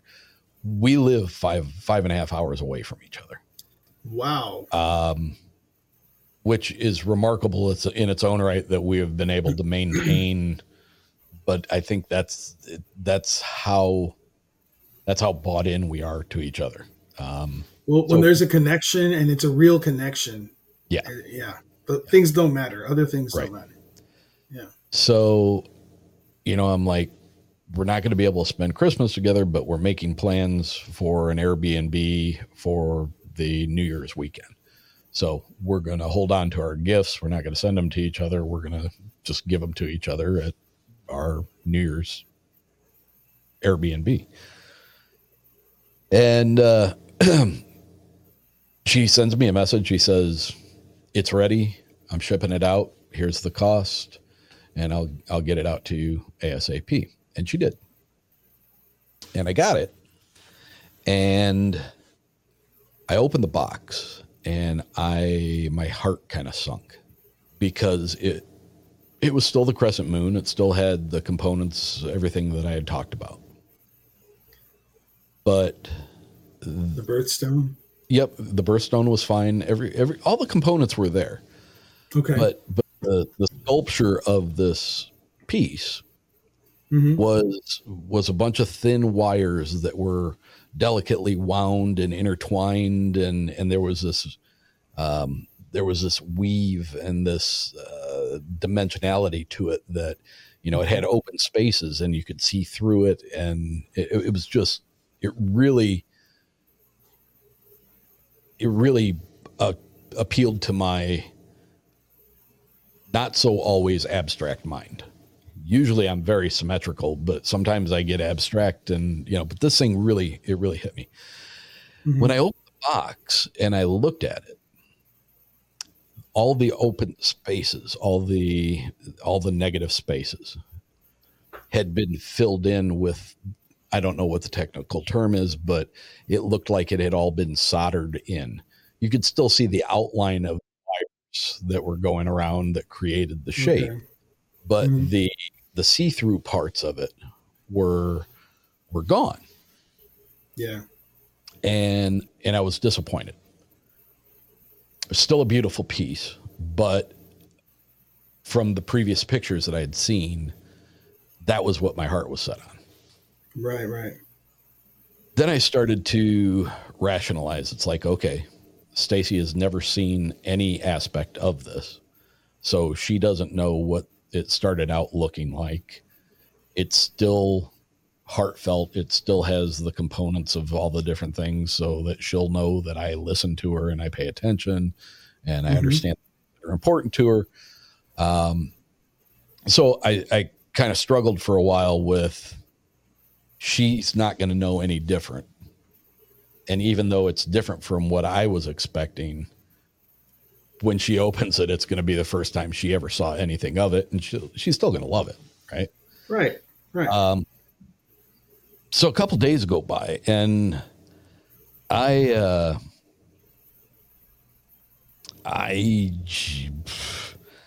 I had to reach out to her, and I sent her a message, not looking to tell her I was disappointed or anything like that, but you know, I messaged her and I said, hey, thank you. You got here. It's safe. You know, great job. I appreciate it. And she said, oh, I'm glad you received it. I said, yep, just got it out of the mail. And she says, wonderful. And I said, in my text message, I'm reading it off my messenger to her. Yeah. I said, I didn't realize it was all going to be filled in like that. Not an issue at all. My abstract brain liked all the wire and empty spaces, but I'm kind of a weirdo when it comes to that. Right. And she responds, laughing, crying emoji, LOL. And I said, she's going to love it. She says, I don't like empty space. I'm a weirdo also. Or it's the OCD kicking in. And so, you know, there was a couple other little LOLs and whatevers. I decided not to say any more. I was grateful that she did what she did, and she did a beautiful job on it. Right. It just was whatever percentage of the way it was done at the time she sent me the picture. Obviously, that was not her end vision, right? So, right. And I'm like, she's the artist, and you know, okay, I'm good with it. And I kind of obsessed about it a little bit. Really? I was like, let me ask you a question. Can I ask you a question about that? Yeah. Go ahead. She showed you the final product, right? So she showed you almost done. Yep. Right. Yep. You liked it. Yep. You loved it. Yep. Had she showed you the final product, would that have changed everything? You'd be like, okay, well, it's different now, but okay, I think we're good here. You think that would have I think I would have. I think I still would have been good. Okay. And if that was the case, then I guess I would have rather have seen. But this all plays into. So I would have rather seen the finished product. Right. You know, she sent me a picture of it, and it presented itself as being the finished product, right? Mm-hmm. And then I get it, and it's different. It's all the same, but the negative openings, the space was filled in. Yeah. So I was like, man, I got to put this to rest. So I closed the box up and I wrapped it. I wrapped all the gifts that were for my kids and for her. I wrapped everything, and I was like, it's going to be fine. She's going to love it. Why are you being such a, about this? Because you want it to be perfect. You know, yeah, I know what you're thinking. Yeah. So Christmas rolls around. My kids come into town. I'm sick. So we all have Christmas out in the garage. So it's like 54 degrees on Christmas Day. So we're sitting in the garage. So there's no germy air floating around, and nobody else has to worry about getting sick. I sat on one end of the table and they were at the other. So we sat out there, had a cigar, we shot the shit, and it was good. And then, a couple of weeks, week and a half goes by, and I go to meet her at our Airbnb for our New Year's weekend. And, we get everything situated, and we get ready, and it's time to give each other our gifts. And, she gave me several, and I gave her hers, and it was like back and forth. One opens one, the other one opens one. Mm-hmm. And I asked her to save that one for the last. Right. And she opens it, and, she's holding the box at it, and she smiles, and she's like, oh my God, it's beautiful. I love it. Yeah, thank you so much. And she takes it out of the box. Yeah. And I'm like, what the fuck? Because now it looks like it looked in the picture that she sent me. What? The negative spaces are back. And the negative spaces are back. What the hell? And I didn't say anything to her. She knows what I do. She knows about the types of things that I talk about. And, you know, some of them she's just like rolls her eyes and it's like, why do you even know about this? And other things, you know, she's heard of, and, you know, but I'm looking at this thing and I'm like, I'm really questioning my sanity. And did you talk to April after this? I have not talked to April. I have not told her this story. Wow. And now since I've put it out there, I know her sister listens to the show, so I'm going to have to talk to April. Hi, April, sister. Jamie, that's her sister. Hey, Jamie. And I was like, my eyes were fixated on it. I wasn't even looking at her reaction. I mean, I saw it peripherally, but I just kept looking at this and I'm like, how could I have made a mistake like that? It was in a white box, and the necklace was hooked onto a brown craft paper looking backer board that it, you know, was presented on. And I was just like, what the fuck? Was that all just like a crazy ass dream that seemed super real? And then I was like, I messaged her. Yeah. And I looked up the message and I'm like, holy fuck, the message is there. And I didn't say anything to my girlfriend until quite a while afterwards, because it started gnawing at me. And I was like, I tried to explain to her what was going on. And she has a very unique way of being like not freaked out by things and kind of accepting matter-of-factly that there is shit that we don't understand. She must have been here a lot. She must be back a lot. She's an old soul for sure. I would agree with that. I would even go as far as to say that she and I had some previous engagement at another time, because of how strong the relationship is with us. Yep. But I did suss it all out and explain to her, at the risk of sounding absolutely insane, what I had gone through as far as that was concerned. And she's like, well, did you ever take it out of the box? And I was like, yeah, I took it out of the box. And she goes, because the board that it was on inside the box is dark. And if you just had it sitting there, you know, maybe light wasn't getting through it, and it may have had the appearance that it was all filled in. You took it out. But I had taken it out. Yeah, you did. And I'm loving this. I mean, it was soldered. It was, forgive me if I'm not using the right terminology. I know soldering of electrical components. I don't know what it is in jewelry. Maybe it's the same term. But those areas were filled in, and it was silver. Let me ask you a question. Can I ask you a question? Yeah. Have you told your son this? No.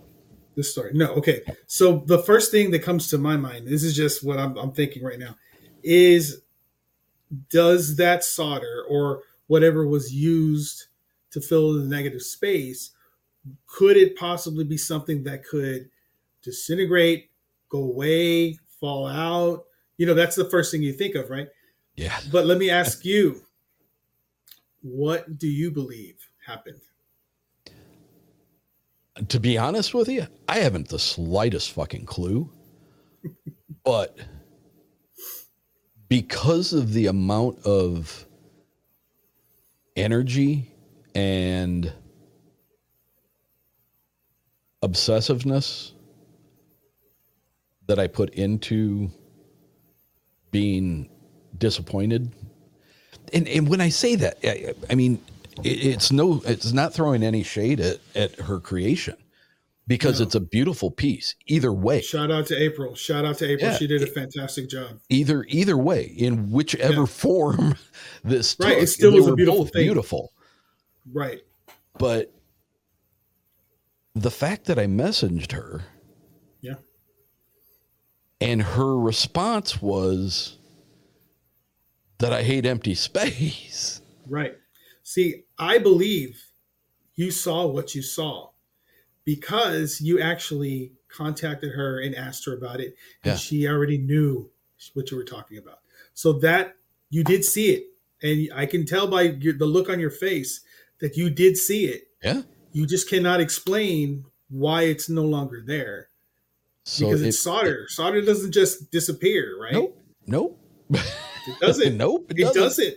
So what's the reasonable explanation here? So I'm like, did I make this happen? Not from, like a telekinetic changing the metal myself. That's not what I'm getting at. But be cool though. That would be cool. Did I affect a riff, a shift? Could it be timeline? And I'm telling you, I would die on that hill that what I saw when I opened that box and looked at multiple times before I wrapped it was a filled in version of what she originally sent me the picture of. Why would you obsess about it otherwise? Why would you be thinking about it? I'm not that guy. That's what's weird about it, is I'm not that guy. Yeah. I'd have been like, oh yeah, she must have just sent me the wrong picture. Maybe she sent me one that she took of it, just before it was finished, and thought she sent me the right one. Right. Beautiful. Regardless, it's a beautiful piece of jewelry, well crafted. Her artistic abilities are amazing. But why? What happened in that box once it was wrapped? Can't explain it. Hell no. Cannot explain it. Cannot explain it. Cannot explain it. I would be interested to hear what your son has to say about it. I want to hear a scientific mind say, well, maybe, because you and I know, I mean, you've soldered things before electronically. Absolutely. You've seen this. This is not a piece that just evaporates on its own. It doesn't do that. That doesn't happen with that. What even struck me is about it was that, when you use solder, many times you have to use flux on the piece that you're soldering, so that once the solder heats up, it flows into the wire that you're soldering. And flux is like a sticky jelly looking stuff. It's usually kind of got a reddish tint to it, and connects to the component. And it, once the solder heats up and becomes malleable and almost liquid like, it just flows into that flux, and it takes up all the dead space, all the open space around a connection. And that, I looked at it and I was like, oh, she soldered everything together. It looks different. Looks different. Yeah. And then, a couple of weeks later, there's no chance that anybody came into my house and swapped them out. It's exactly what I ordered. No elves. Santa Claus didn't mess with it. Yeah. And I am still, she and I talked about it yesterday. I'm like, I don't know, man. You've experienced something. That's I for don't sure. know. You've experienced something. That's a great story, man. That's amazing. I have no explanation for it, but it is now exactly the picture that she sent me saying that it was completed. Oh, wow. Do you happen to have a picture of it? Can we see it? I do. Is this too personal? No, it's... This is now unexplained. I love that. That is remarkable, man. That is remarkable. It's going to take me a minute here, so feel free to tell the listeners where they can find you and all of your works. Sure. So Down the Rabbit Hole on Instagram, Facebook, TikTok, X, Threads. On Instagram, it's _ down the rabbit hole _ Facebook, it's first name down the last name rabbit hole. I have a merch shop, so you can go to deeperdown.store and you can buy products there. You can also go to etsy.com/shop/deeperdown. I have mugs, I have t-shirts, I have hoodies, I have tons of stuff with the logo. This logo right here.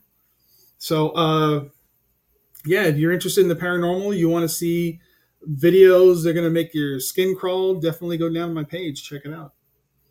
I am wondering how can I do this?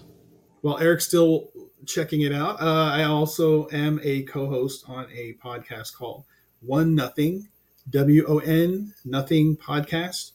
We do have a Patreon, which is patreon.com/one nothing podcast, where we have extra shows. We have extra stuff. We have stuff called Aid Stations, where we just talk about the latest stuff, and it's really great. Our regular stuff can be found anywhere you get your podcast. It's about true crime. It's about animal attacks. It's about bizarre deaths. It's really great.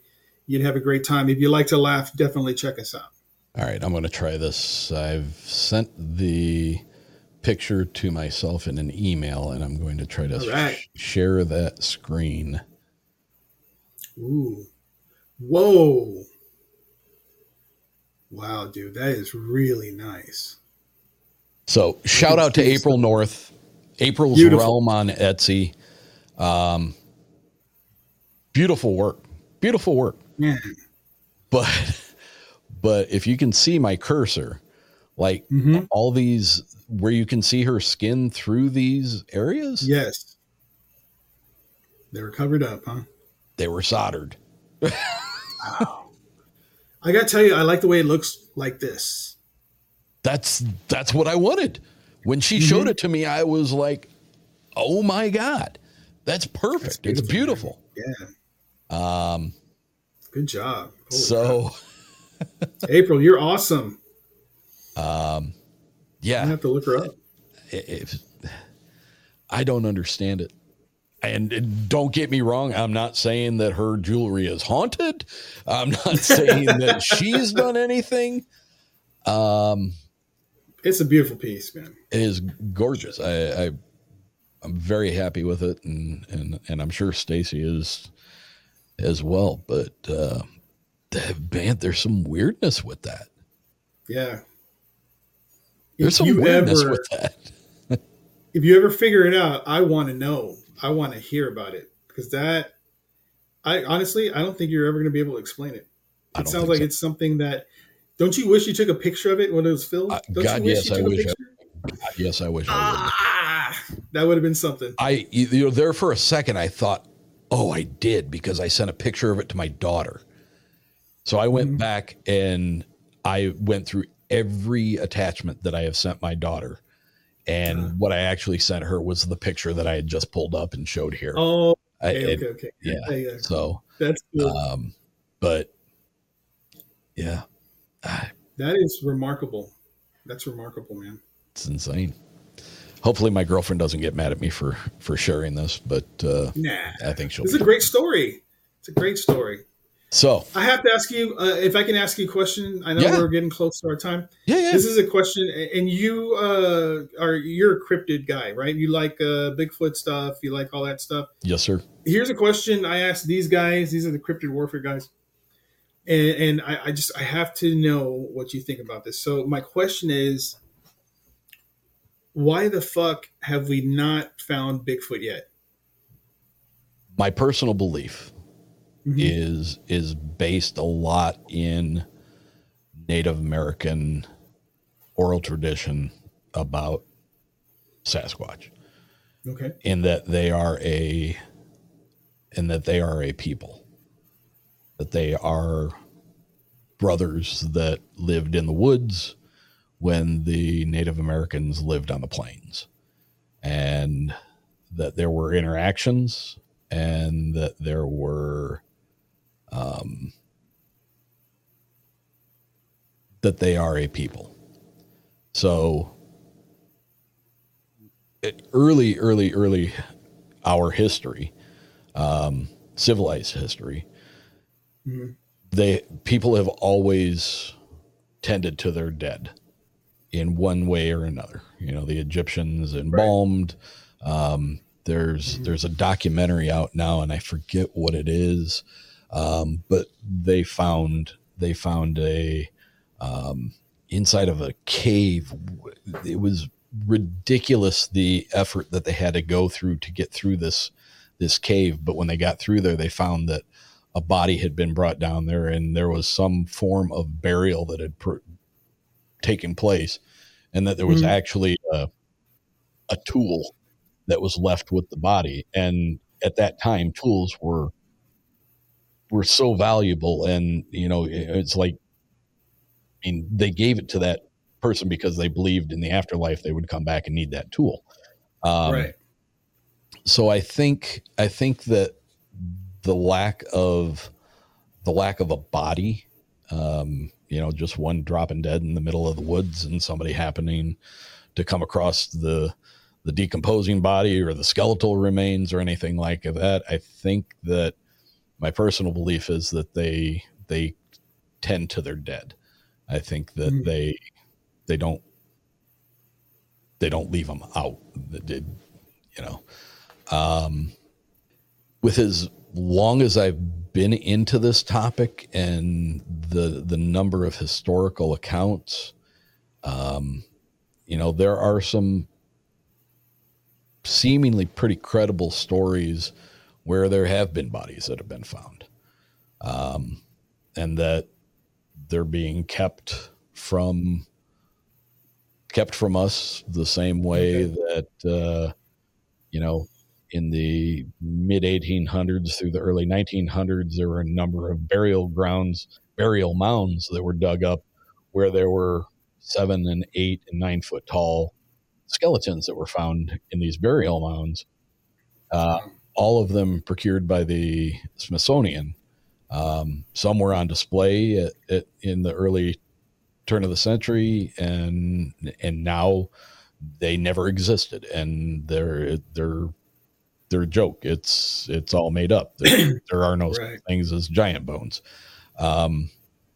So, you know, is it a conspiracy, an attempt to change our historical past by not telling us the truth of who we are and where we came from? I don't know. You know, with the advent of these damn things, everybody's got an incredible camera in their back pocket. You certainly would think that there would be more clearer, less blurry evidence of these things, but it's hard to find, trust me. Yeah. But, you know, I struggle with the sheer, you know, yes, in any type of paranormal topic, no matter what it is, whether it's hauntings or full apparitions or ghosts or UFOs or alien abductions, aliens in my backyard in LA, aliens at the Miami Mall, you know, there's going to be footage that somebody puts together that is supposedly something. But many times it's nothing. Many times it's blurry, so blurry you can't tell what it is. You know, it's been blowing up and the pixels are bigger than the actual object, so you can't tell what the hell it is. You know, I don't know, man. But, you know, think about it this way. So if I came into your house now, looking at your studio behind you, you have a lot of things on your walls, and you have shelves with about a lot of different knickknacks that I assume are things that are important to you. They have meaning. They're comfortable. You like them. That's why you put them there, right? So if I came into that room, if you invited me over to your house and I walk into that room and I bring with me this little 1 inch by 1 inch picture frame with a picture in it, and you excuse yourself to go to the bathroom, and I'm like, and I walk over and I find a spot on your wall, an inconspicuous spot on your wall, and I put that little 1 inch frame on your wall. How long do you think it's going to take for you to see that? Pretty quick. Yeah, it won't take me long, especially if I walk into it. Yeah, because it's your space, right? You are familiar with everything that is there. It is your space. You know how it smells. You know how it feels. You know how warm it is from the warmth of the light above you. You know everything about that, even though you don't think about it. If something's different in that space, you're going to be aware. It might take you a little while to figure out what it is, but it might be one small LED light that now makes a light in your room not as bright. And you're like, man, what's going on? Why is this so different? And then you're like, oh shit, the light's burned out. Now, if you go into the woods, which is arguably their home, and they've been there their entire lives, right? Right. If you put up a man-made plastic trail cam at about what you would think would be their head height, you now have introduced something into a natural realm that now smells like plastic and chemicals. It now has a mechanical sound to it, however slight it is, because there's an apparatus in there that is the mechanism by which it's taking the picture. There is an infrared light that shines that's not visible to our eyes, but possibly to theirs, because we know there are animals in our natural known world that can see infrared light. So if you put something like that up in their home, how quickly do you think that they would recognize that it was there? And if they did recognize it, would they avoid it? Most likely. So, the only question I have with that is, would they know to avoid it in full view of the camera, knowing what it is? I don't think that would be the case. They would avoid it. You're right. I think you're absolutely right. But would they know that it's a camera and not to be in front of it? That's what they'd probably avoid it and go away from it, but it might be in full view of the camera.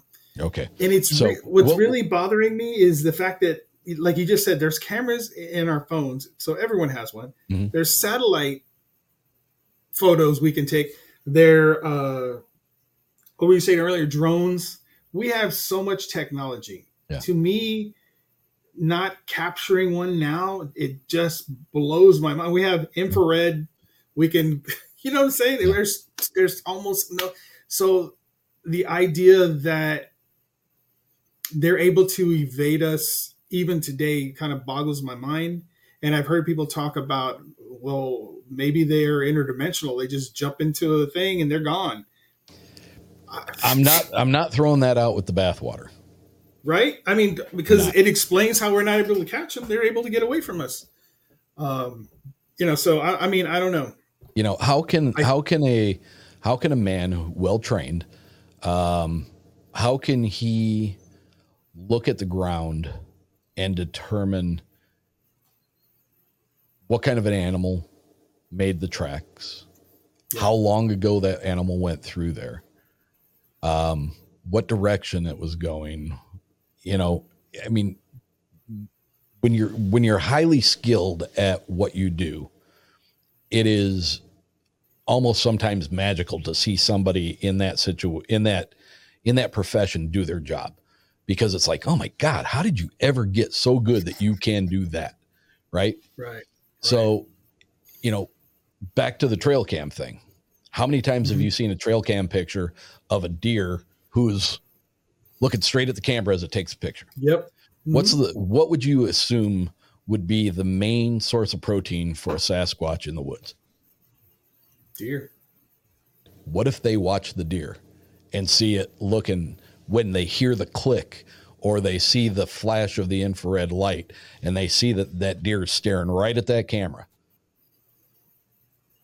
It's a good explanation. Maybe they don't understand that it's taking a picture, but they might understand it as being something not natural to their world, their surroundings. Yeah. And maybe that's good enough reason to stay away from the front of it that has that little shiny spot on the front. Maybe, don't ever go in front of the shiny spot. We don't know what it does, but it makes deer go, so I mean, maybe it's something as simple as that. Could be. I don't know.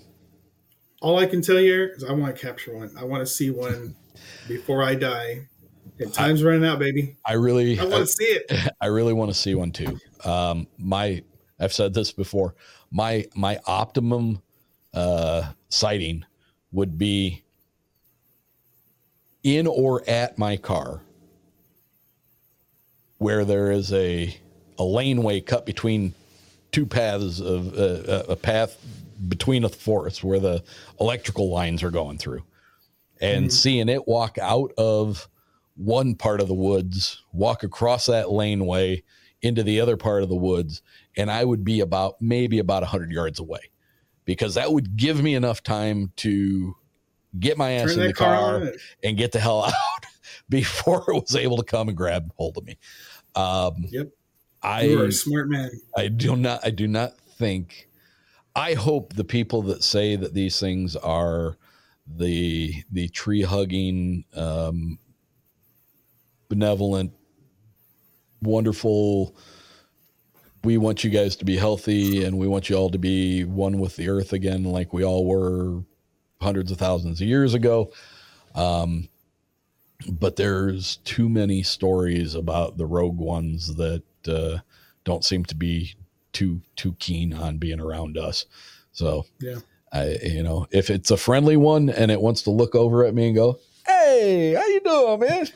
I'll be like, "Hey, Bigfoot, what's up?" I'm still getting in the car. I'm still taking off. But I'm glad to see you're friendly. Yeah. Snap, video, and we're out. Yeah. Yeah, I would, I always said, I was obsessed with UFOs by the time I was 5. That was 1970. And no streaming services, no 400 different documentaries on Prime, no nothing, no YouTube. 3 channels. That was it. 3 channels. That's it. And like 7, 8, 9 years old, Bigfoot, Loch Ness, Bermuda Triangle. Oh yeah. And I've always said, man, before I die, I just want to know about UFOs, because I've never not believed. I've heard the arguments. I've heard, it's ridiculous to think. I've always thought that UFOs were real. I've never once backed down on that. And then, a few years ago, all this starts coming out, and I'm like, not that I'm ready to die, but at least now the admission is there. Keep it coming. Keep it coming. Yeah. I do have to say though, that like my construct has changed, where I used to be fully convinced that they were coming from outer space, from another planet, another galaxy, somewhere. I'm starting to believe that they are much closer than that. And if that's the case, then what else that we hear about is not necessarily from the same plane that they are, but in the next plane on the other side of us, because I'm sure we're sandwiched in between 2 dimensions, right? So certainly, when you talk about Stranger Things and the upside down, is our upside down their right side up on either side of us? So the way I see it, there are easily 11 dimensions sandwiched on top of each other, and we're in the third. So let's say, for example, just for argument's sake, Bigfoot comes from the fourth dimension. Okay. There's an argument out there that aliens, like you said, don't come from outer space, but actually come from a higher dimension. There's been a lot of, yes. And all of that is here. So if I've been doing a lot of reading on this. It's really interesting to me. This is where I've been, coming up with these theories and whatnot, but the science is there. The higher the dimension you're able to reach, the more ability those beings are able to do. Yeah. They can go back and forth in time. They can change their own timeline and create others. They can visit the other timelines that they created of themselves. I mean, we're talking really high. We're talking 8, 9, right? Yeah. 10. By 10 and 11, you're talking godlike abilities. You can do almost anything. So where are these aliens coming from, right? What level are we talking about? The fifth dimension? Or are we talking about the sixth? I mean, where are they coming from? If they are coming from another dimension. And it's very clear to me that something from a higher dimension is probably going to have better and higher and stronger and more intelligent technology. Oh, absolutely. Obviously, to be able to cross a dimension. Or their technology is going to look completely different than what our technology. If this is our technology, their technology would be something that we wouldn't even be able to recognize. Yeah, exactly. So yeah, it's all here.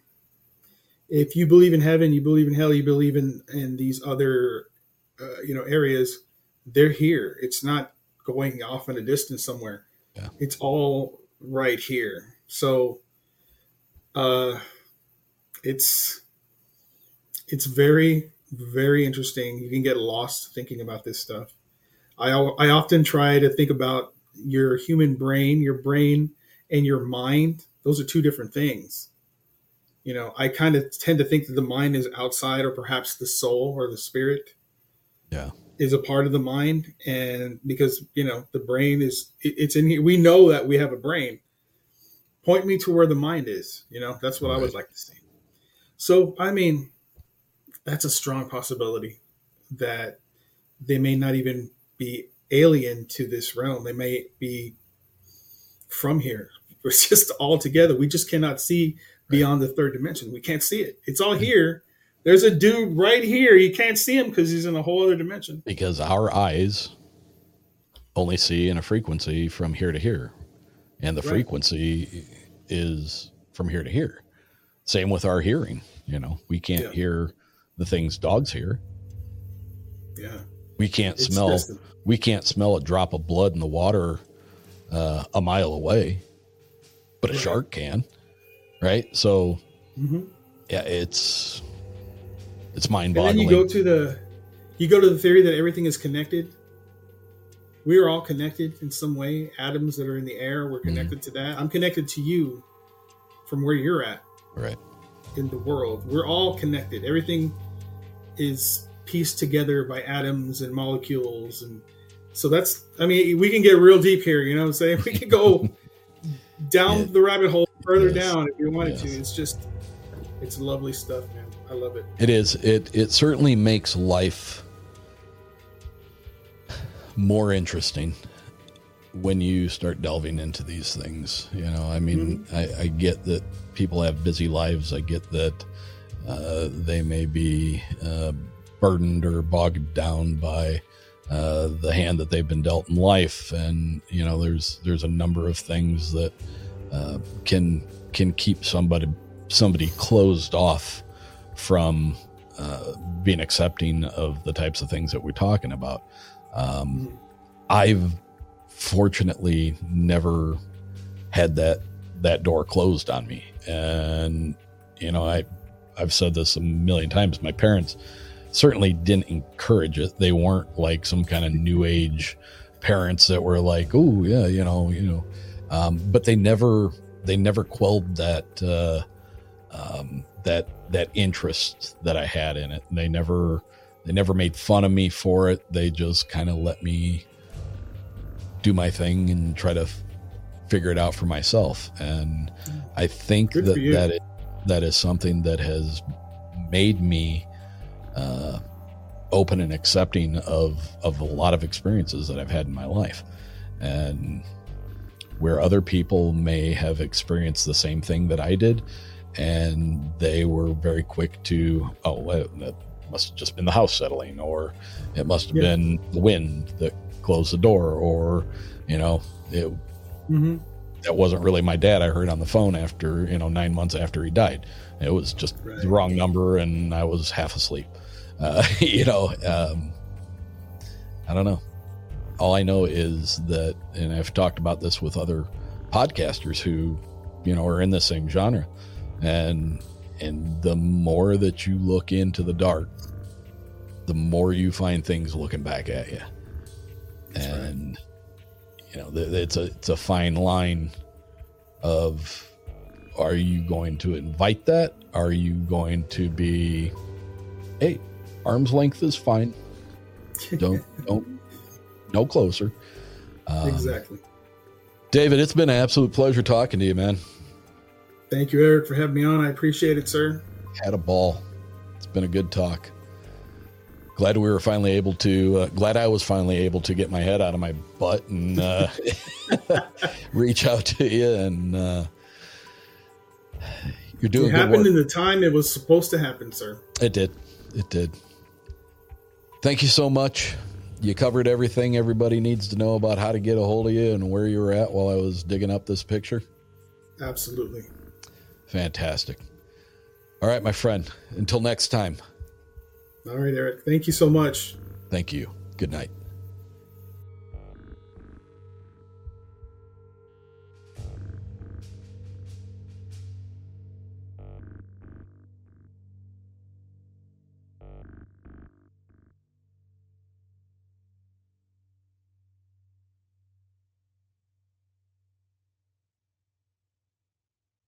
Brain fog, insomnia, moodiness, weight gain. Maybe you think they're just part of getting older, but MIDI Health understands that for women over 40, they can all connect to menopause. It's at the root of dozens of symptoms we experience, not just hot flashes. MIDI clinicians are menopause experts, offering safe, effective, FDA-approved solutions covered by insurance. 91% of MIDI patients get relief from symptoms within just 2 months. Book your virtual visit today at joinmidi.com.